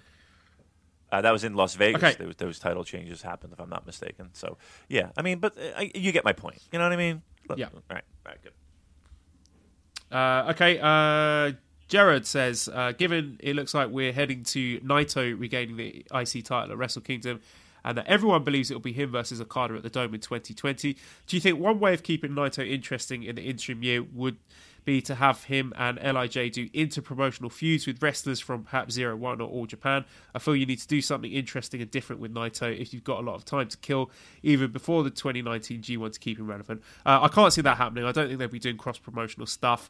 And I agree with JDM's point earlier. I don't think that Naito against Jericho needs the belt. And moreover, I think having the belt involved kind of hurts it because of Naito's history and comments about the IC title. I think that works better as sort of a grudge match with no title on the line, and that means that Naito, Scampy agrees. Yep. It means that Naito's not bogged down with the title, and he can build himself up as a big time player main event just in time to win the title at Dominion. That's what I see happening for Naito. What about yourself? Yeah, I think it makes sense. Yeah, I don't see any cross promotion with 0-1 or anything like that. It's not going to be like a Suzuki Gun going to Noah kind of situation. So yeah, and I kind of agree with you with the title situation that particular match doesn't even necessarily need to be a title match. I mean, it very well can be. I mean, don't get me wrong. That's not going to shock me if at the Dome it's Jericho and Naito for the Intercontinental title. That's not going to shock me. But it doesn't need it. You're right. It doesn't need it. So yeah, okay, that's good. Okay, so Scampy just started meowing there. You're probably wondering why. I'm going to go to the next question. You can have a look at your WhatsApp, the WhatsApp Super Jcast chat, and see what predicated that noisy outburst. Well, I get stuck into the next question, which is by Wilfred from the excellent Wilfred Watches podcast. So Wilfred says, who's the big names who will miss out on a match at Wrestle Kingdom 13? I've made a lineup for Wrestle Kingdom 13, couldn't find a spot for Evil and Sonata. Who does each host think will miss out? I think there's a fairly good chance we get Evil against Zack. So you're laughing, you can see the video now. So I'll tell you, listeners. Fucking video. Holy shit. Yeah. What do you want to say? You tell us what the video is, right. Damon. I'm going to play from the start. It is Joel's wife in a dragon, like a dragon mask, but it's a big pillowy dragon mask, and she's got dragon arms and is pretending to attack poor Scampy. So yes, it is. The face that she has is tremendous. Her pantomiming of as a dragon is great. This one needs to be tweeted. This fucking video needs to be tweeted to all of our listeners because it is with no explanation. No explanation. Just throw it up there, please. Listen, that's a star making. That is a star making video right there. And your job, faithful listeners. I want that fucking video retweeted to every person you know. I want that to just... Kevin Kelly, NJPW Global, yep. Mark Wazeka, the whole lot. Everyone's got to see this. I want Kenny Omega. I want everybody. I want Tama Tonga. Oh, we're blocked. I want everybody. I want everybody to see this video. Send that out immediately, Joel. That is priceless. Fucking unbelievable. Your wife's nuts. You see what I've got to put up with here? While you're doing the show. Is trying to do this show when I've got a fucking cat and my wife trying to put themselves over while I'm recording this. This is unbelievably great. I have it on loop. I've literally watched it 7 times in a loop because the funniest thing are her fucking hands while she's doing this dragon imitation. It's great. Oh, I'm dying. Yeah, chuck that up there. That's going to be great. Okay, so who do you think is going to miss out? What big names are going to miss out on a match at Wrestle Kingdom 13? I think Sanada, I'm a bit worried about. Elgin, Sanada. Suzuki, I don't know what they're going to have in store for him as well. Yeah. Elgin, Sanada, Fale, all those middle of the road guys. Hangman Page might be one of those guys, although he's going against Cody, who knows? But he's on the bubble. Who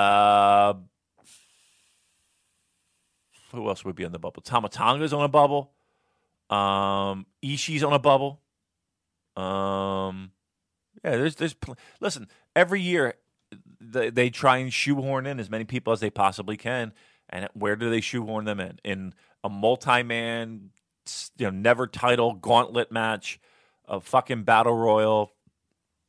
They're going to try and shoehorn people in. But those are the people that are on the bubble. Yeah. So next question from Galactiva. Do you think that some fans have overly idolized and romanticized New Japan / Japanese promotions as a counter form to WWE Western promotions of late? Asking this one after watching some of the complaints about the Jay White and Gedo turning on Okada Angle after the Destruction show at Kobe.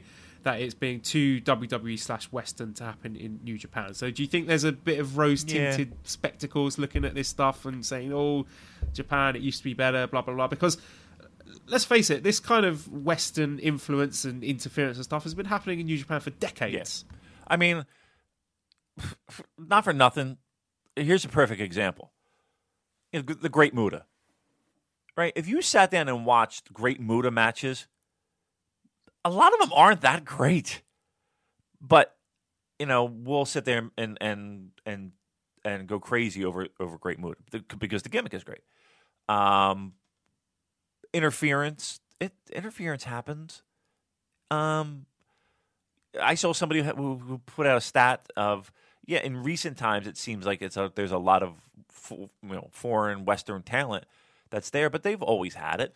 I mean, listen, I sat through a period in the boom 90s where it was Scott Norton and Hercules Hernandez as a fucking tag team. What the Jurassic Powers, was it? I mean, talk about the Drex. Ugh. Two guys. Yes. Yeah. There absolutely is. There absolutely is. The problem is, it is not the numbers, and it's the position of these people. Again, if we just pause right now and look at right now, who are the champions? Who are the top people in the promotion? Somebody joked about WWE right now has more Japanese champions than fucking New Japan does. That's kind of the concern and the worry. Not that there are Western wrestlers that are there. They've always had that. When times were tough for New Japan, they had much less because they couldn't afford to fly the fuckers in, pay for it. No, it's look, people. I know we sound negative at times. We still love the product. We still do. We still watch it. We would love it. But there are things that have us concerned right now, and those things can change. And I really think those things that we're worried about will eventually change. We hope that they change. We don't want it to go any further.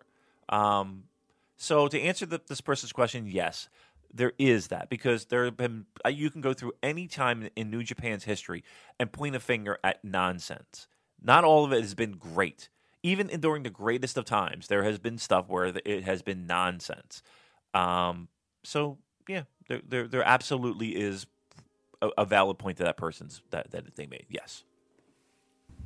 Another question from Nicole: how long before Vince tries to run the Tokyo Dome? Could you see that happening anytime soon?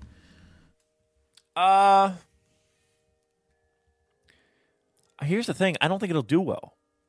I don't think it'll draw more than New Japan does. He might do it just to do it, but I don't think it would do that well. I think where they run now, they run at Sumo Hall, right? Or they did that Beast in the East thing, didn't they? Was it like Lesnar against Kofi Kingston or something a few years ago? Yeah, and they do a tour every, it seems like July 4th. They do a tour every year in Japan. I think that's kind of their sweet spot. I don't think they would really have to do a really fucking amazingly I say that, and they're going to go over to Saudi Arabia with literally a dream show. They drew 8,646 fans for that Beast in the East show at Sumo Hall. Right. Yeah. So based on that metric, you can't see them running the Tokyo Dome because they just simply wouldn't even be able to make a dent in it. Yeah, and again, I don't think it would be financially worth it for them. I don't think they would draw, and again, but unless they completely have a card that is just so overwhelming that you can't not go if you're a pro wrestling fan, that would be the only way it would do well. Okay, next question from Peter says, what are some matches you would recommend that would show off the old school booking New Japan used to do, and also what are some great matches of the older wrestlers, Makabe and the Dads? So I recently watched Wrestle Kingdom 3 for the Eggshells podcast, and I saw a match with Manabu Nakanishi against Jun Akiyama, and Nakanishi does a pescado. So if you want to see Nakanishi looking a bit more spry and mobile than he usually does, then you can check that out. And the same show also had a really good match between, let me find it exactly what it was. It was the 0-1 World Heavyweight Championship with Yuji Nagata against Masato Tanaka, and it was an awesome match. They were just beating the piss out of each other. So those would be two matches I think will go back and worth having a look at. Anything off the top of your head, Damon, that you would recommend? I mean, for every new fan, I always just kind of say, 80s, you're not going to go wrong with like late 80s, early 90s stuff, because you're getting the growth of guys that are legends, right? So you're getting Muda, you're getting Hashimoto, you're getting Chono, you're getting, and even before that, you're getting Nobuhiko Takada, and you're getting Akira Maeda, and like that's one of my favorite tag teams of all time, Takada and Maeda. You're getting pre-Liger Yamada, who was great, and the stuff with Owen Hart was at the time was just unbelievably great, and still great to this day. And then you still had the veterans of Inoki, who again, the style is not going to be the same. It might seem a little bit boring, but him and Saito and all the it's just that time. So like just start in the 80s and work your way up. I mean, again, and I have a fucking boner for Riki Choshu, so you can't go wrong with that. And Akira Maeda, Maeda Fujinami match was pretty great in the sense of super heated, super hot, and once again a kick went astray and opens up Tatsumi Fujinami, and he's just like hard way just busted open like a motherfucker, and the fans are going crazy for it because again Maeda had a bit of a reputation. Whether that's a positive or a negative, it was, he's had a reputation. So again, I mean, there's so much to choose from. The best bet is that time frame. Just kind of just jump in the pool in that time frame, and I guarantee you'll find something that you'll like. Okay, Tyler says, with his recent success in big spot matches, have your opinions changed on if we could see Ishii as a possible transition IWGP Heavyweight Champion? No. All right, listen. Can't see it. Nobody ask us that again. Because it's we've said it 1,000 times. It's just not going to happen. He is not an IWGP Heavyweight Champion. I'm sorry. He's just not. He's one of my favorite wrestlers, one of the hardest workers. You're going to get a great match every single time out of him. He's just not going to hold that title. Sorry. Agree, and I think I've said before that him not holding it makes the belt even more prestigious. Exactly. So keep it like that. Ben says, assuming Kenny carries the title into Wrestle Kingdom, how would you book the title and G1 towards the expected Okada-Naito rematch in 2020, or does it end up as Okada Omega 5? So I've said quite a few times, I think... Now, you know what? I'm not sure who's going to win it at Wrestle Kingdom 13. Whoever it is, I can see Naito winning the title at Dominion, Okada wins the G1, and then we get Okada Naito at the Dome in 2020, which, as everyone said, is on a Saturday, so can do a very, very big number there. I agree. I mean, honestly, I can't tell you what I'm going to have for lunch today. So to think that far ahead for 2020, let's get past this Dome. Let's see what happens with contracts. Let's see where that goes, because that's going to be like anything else is just literally just throwing shit against the wall. Until we figure out what happens this Wrestle Kingdom and shortly thereafter, the Madison Square Garden show. I mean, everything's up in the air right now. Okay, Tyler says, how do you feel about Jado joining the OGs? It feels similar to when guys like Conan and Buff Bagwell joined the NWO, just an extra body. I guess it's more that if Gedo joins, you've got to bring Jado as well, right, because you got to have the both. You can't have one shoe without the other. Yep, that's all that is. And if it does feel NWO-ish, it's because, I mean, that's they're styling it based off of that. I mean, New Japan's biggest money was wrapped around an NWO feud, and would Muda be in the NWO and Chono, and I mean that was big time. That was big time for New Japan. So yeah, I mean that's the Bullet Club is modern day NWO. So if it feels that way, there's a purpose to that. Okay, Connell says, going to the Rev Pro Global Wars show with Ishii versus Suzuki in the main event for the title. What are your thoughts on the card? And there's unfortunate news that the David Starr against Kushida match was called off because, I don't know if you saw this, but the airline that David Starr booked flights with went bankrupt and didn't tell anyone that had flights booked with him. So David Starr turned up at the airport and the airline that he was supposed to be flying with no longer existed. Holy so shit. he was just stuck there. Wow. I have never heard that in my entire life. Holy shit. I've had flights be canceled. Like, not delayed. Like, we're not going to do this flight. And I was in Japan, coming home. That was, like, weird. That was a real weird day. Because you're like, all right, what do I do now? I had one cancelled, like, literally as I was leaving my house to go and get the flight. Yeah. I mean, I was... And it predicated, like, one of the worst days I've ever had. It was so stressful. Yeah. But that's another story for another time. But I got stuck in Shanghai for 24 hours. I got stuck in Tokyo for another 2 days. But it wasn't like Tokyo Yeah, but proper. Tokyo's great. Right, but it wasn't Tokyo proper. I was like right outside of the airport. So I was in some fucking business hotel for another 2 days with all Americans because everyone was on the same flight, right? So we were all flying back to Newark, right? It was all Americans. And they put us up in a hotel by the airport, but there was nothing to do around there. Like, it's not like you were in, like, Shibuya, you know? It was like you were in fucking... Like, it's like saying, yeah, I stayed in New York, and you're really staying in fucking Trenton, you know? It wasn't, there was nothing to do. So I just drank for 2 days straight. And, I mean, it's better than going to work, but I was just like, what the fuck? You're mentally prepared to go home from a trip. You know, and you know that you have a 14-hour fucking flight ahead of you. So you're kind of psyching yourself up for it. I don't like flying to begin with. And, I get a text. I actually got a text from the airline. The flight has been canceled. And I texted my wife. I was like, can you look into this? She's like, it says it's canceled. I was like, all right, I'm going to the airport right now. Went to the airport, canceled. And they had to move. Actually, there were 2 flights that were canceled that day. And they didn't have another flight out to Newark until 2 days later. That's why they put everybody out. Yeah, so... There you go. There's my horse. Back to the question then. This is quite a good-looking card, actually. Apart from Ishii and Suzuki, there's LIJ against Ringkampf, Goto against Zack Sabre Jr., Kojima against Mark Davis, Christ. El Fantasma against Rocky Romero, Naito against Chris Brooks, and Will Ospreay against Chris Ridgway. That's a really, really interesting-looking card. Personally, I think the LIJ Evil and Sonata against Walter and Timothy Thatcher, I think that would be the one to watch out for on that card. That's a great show. They always get the good shows, man. They really do.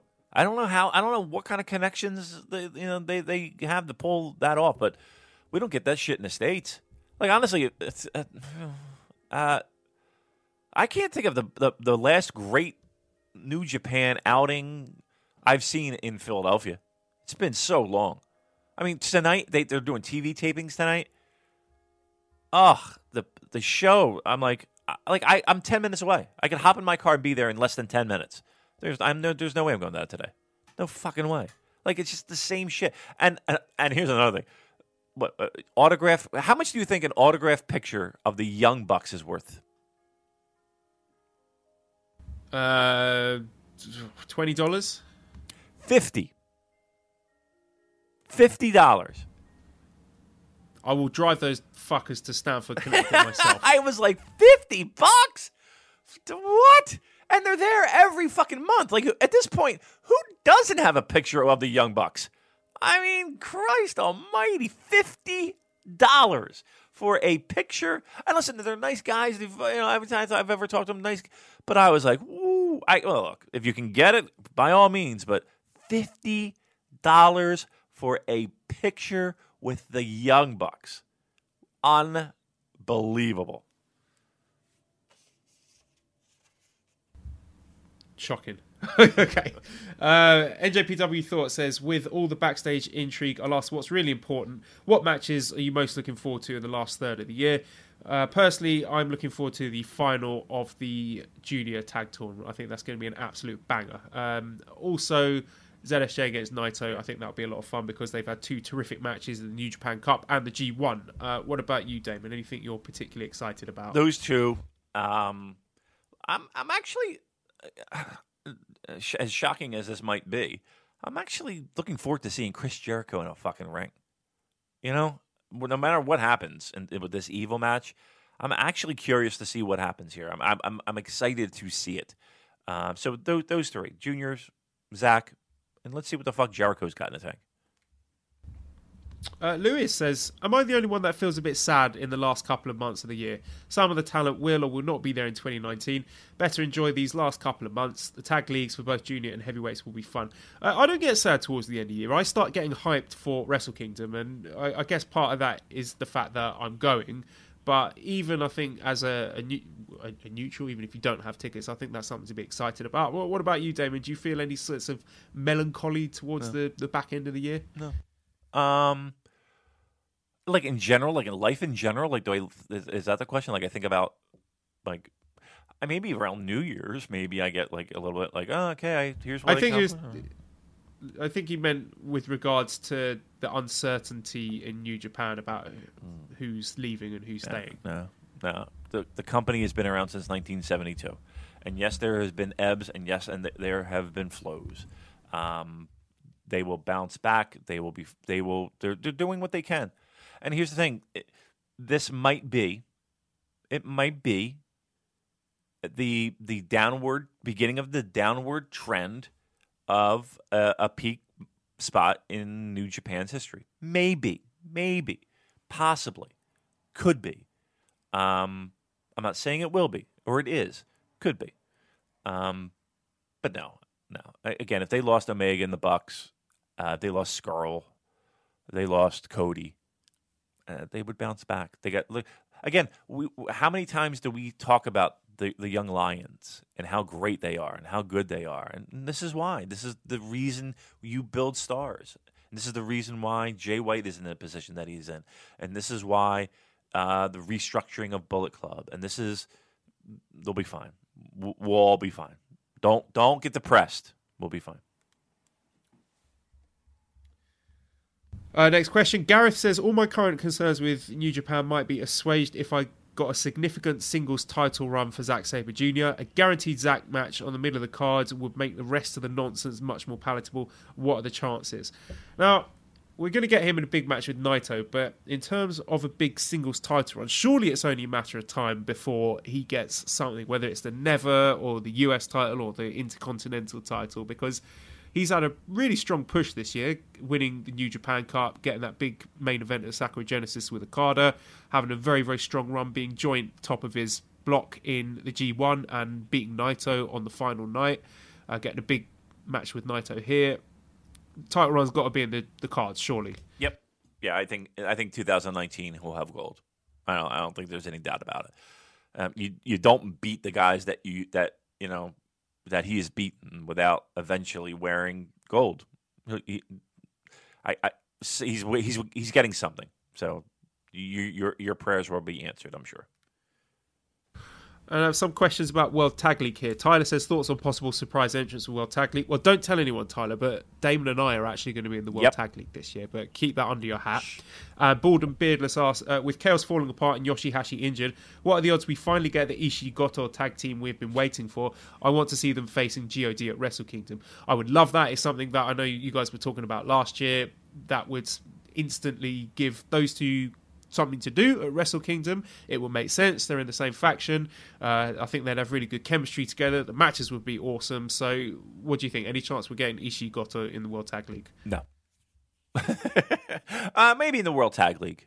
Yeah, I mean, if you're looking at that Chaos group, that those two together would make the most sense, don't you think? So yeah, World Tag League. Yeah, I think it's a better than 50% chance that you'll see them two together.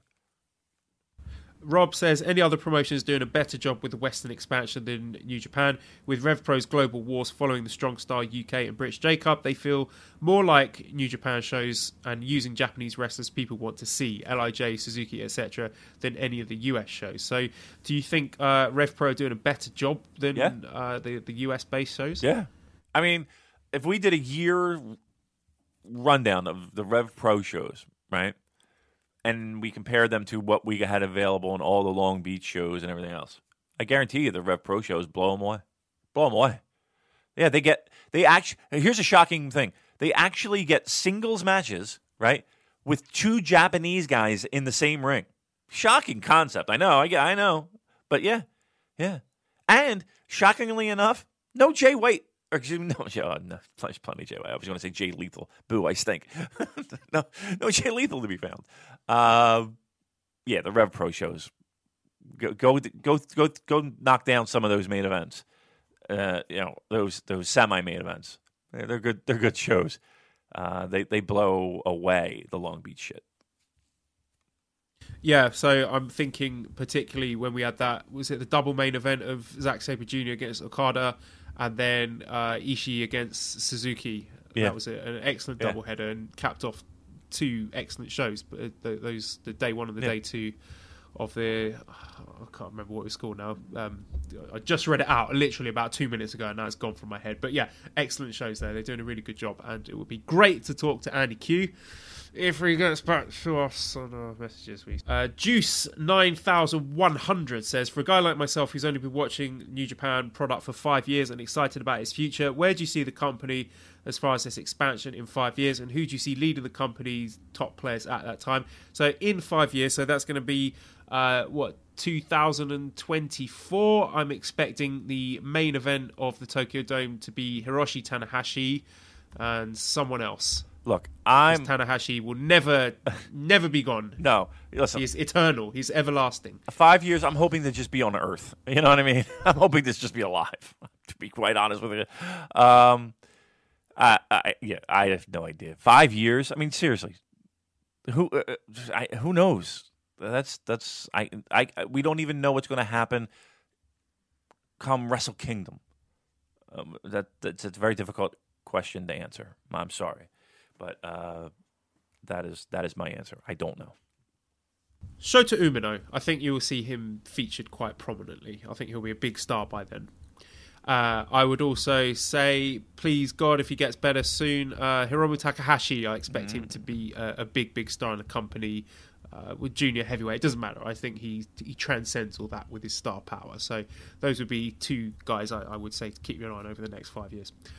Anwar says, what other wrestling organisations would you recommend for fans that are currently becoming disillusioned with NJPW?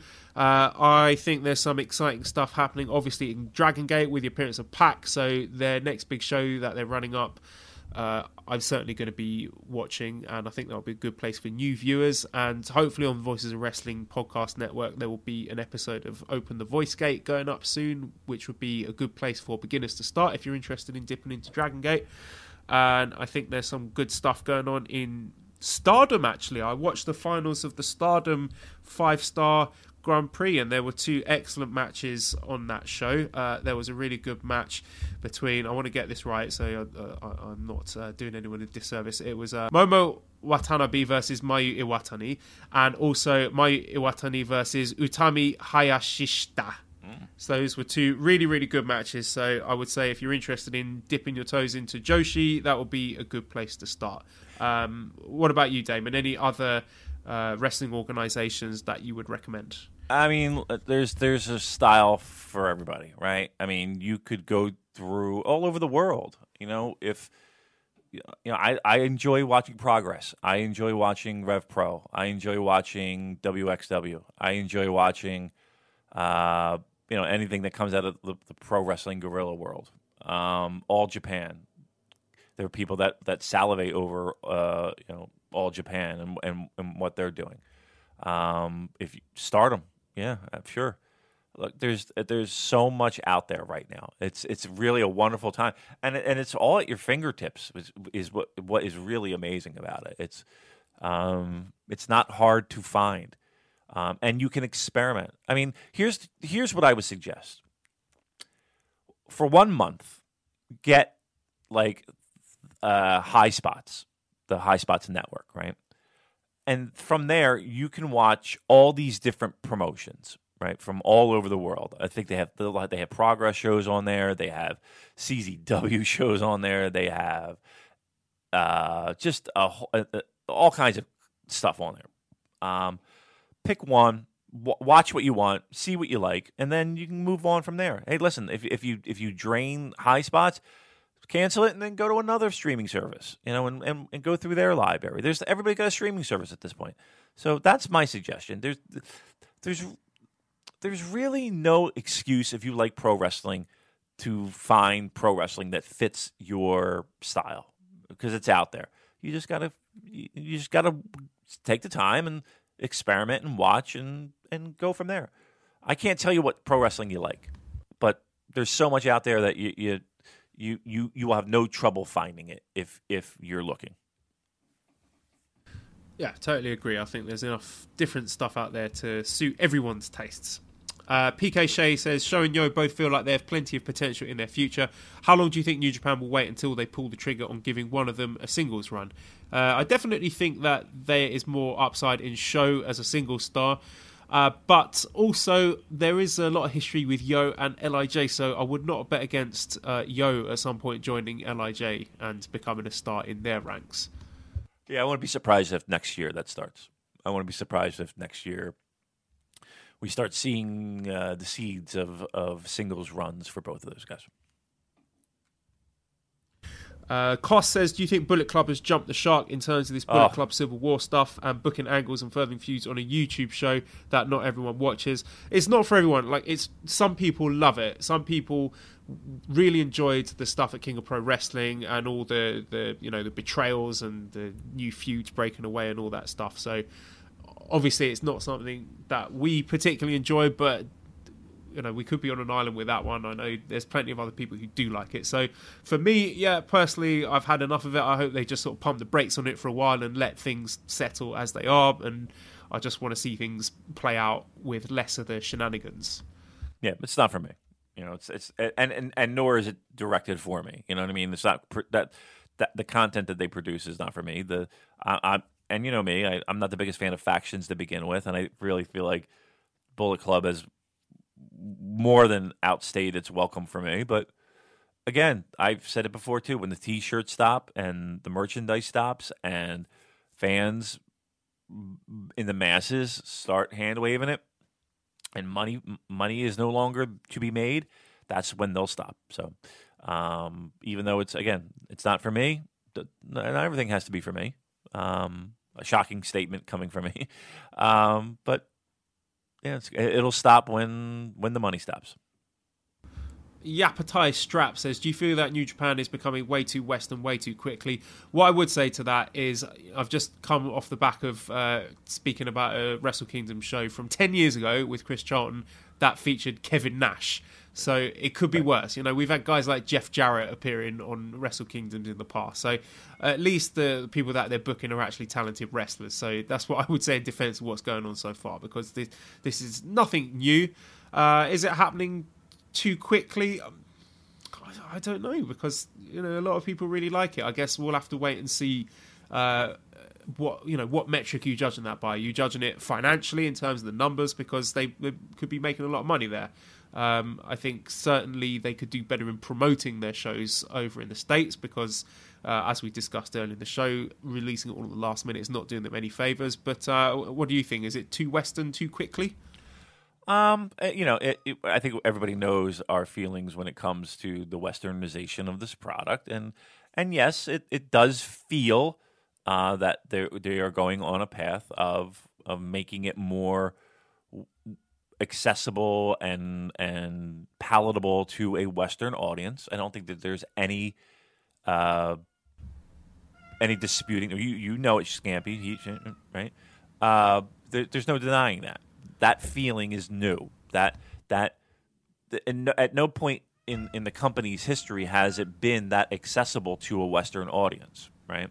And the people that they bring in and push and promote and use as the catalyst for that are front and center, and that may not have been something that the promotion has done before. Again, they may have brought people in and people were there, but they certainly weren't super key fixtures that they are right now, right? Again, you can go back and through the history of the promotion, and yes, you can point at certain people, whether it be Vader, whether it be Bruiser Brody, whether it be Sting, right?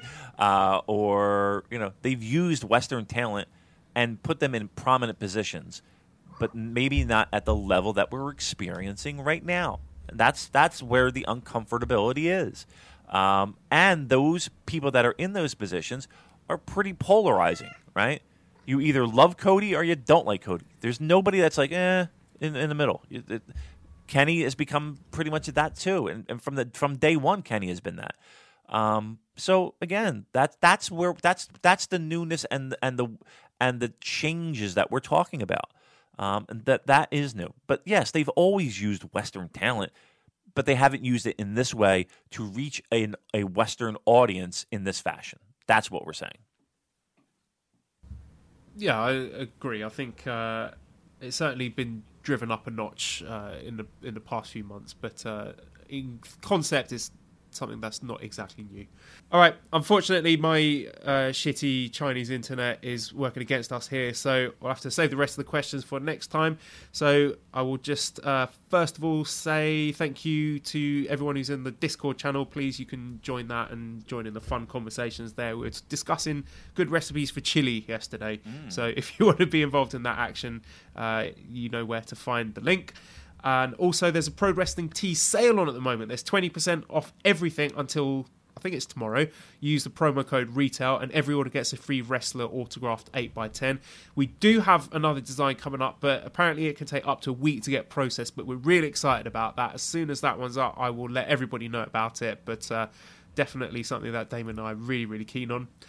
Big thank you to Editor Dan, who's got a bit of work to do today, thanks to my Chinese internet. Please visit his YouTube channel, 219 Films. Subscribe to the Voices of Wrestling Podcast Network. Give us a 5-snake review on iTunes. Not a 2-snake review. You know who you are. A 2? We got a 2-snake? We got a 2-snake, yeah. Oh. Better to leave no review at all than a 2-snake review. That's just rude. Follow us on Twitter at the Super Jcast. Thank you everybody for listening, and goodbye.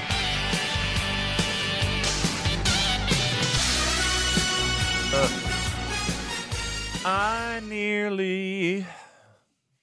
nearly lost you.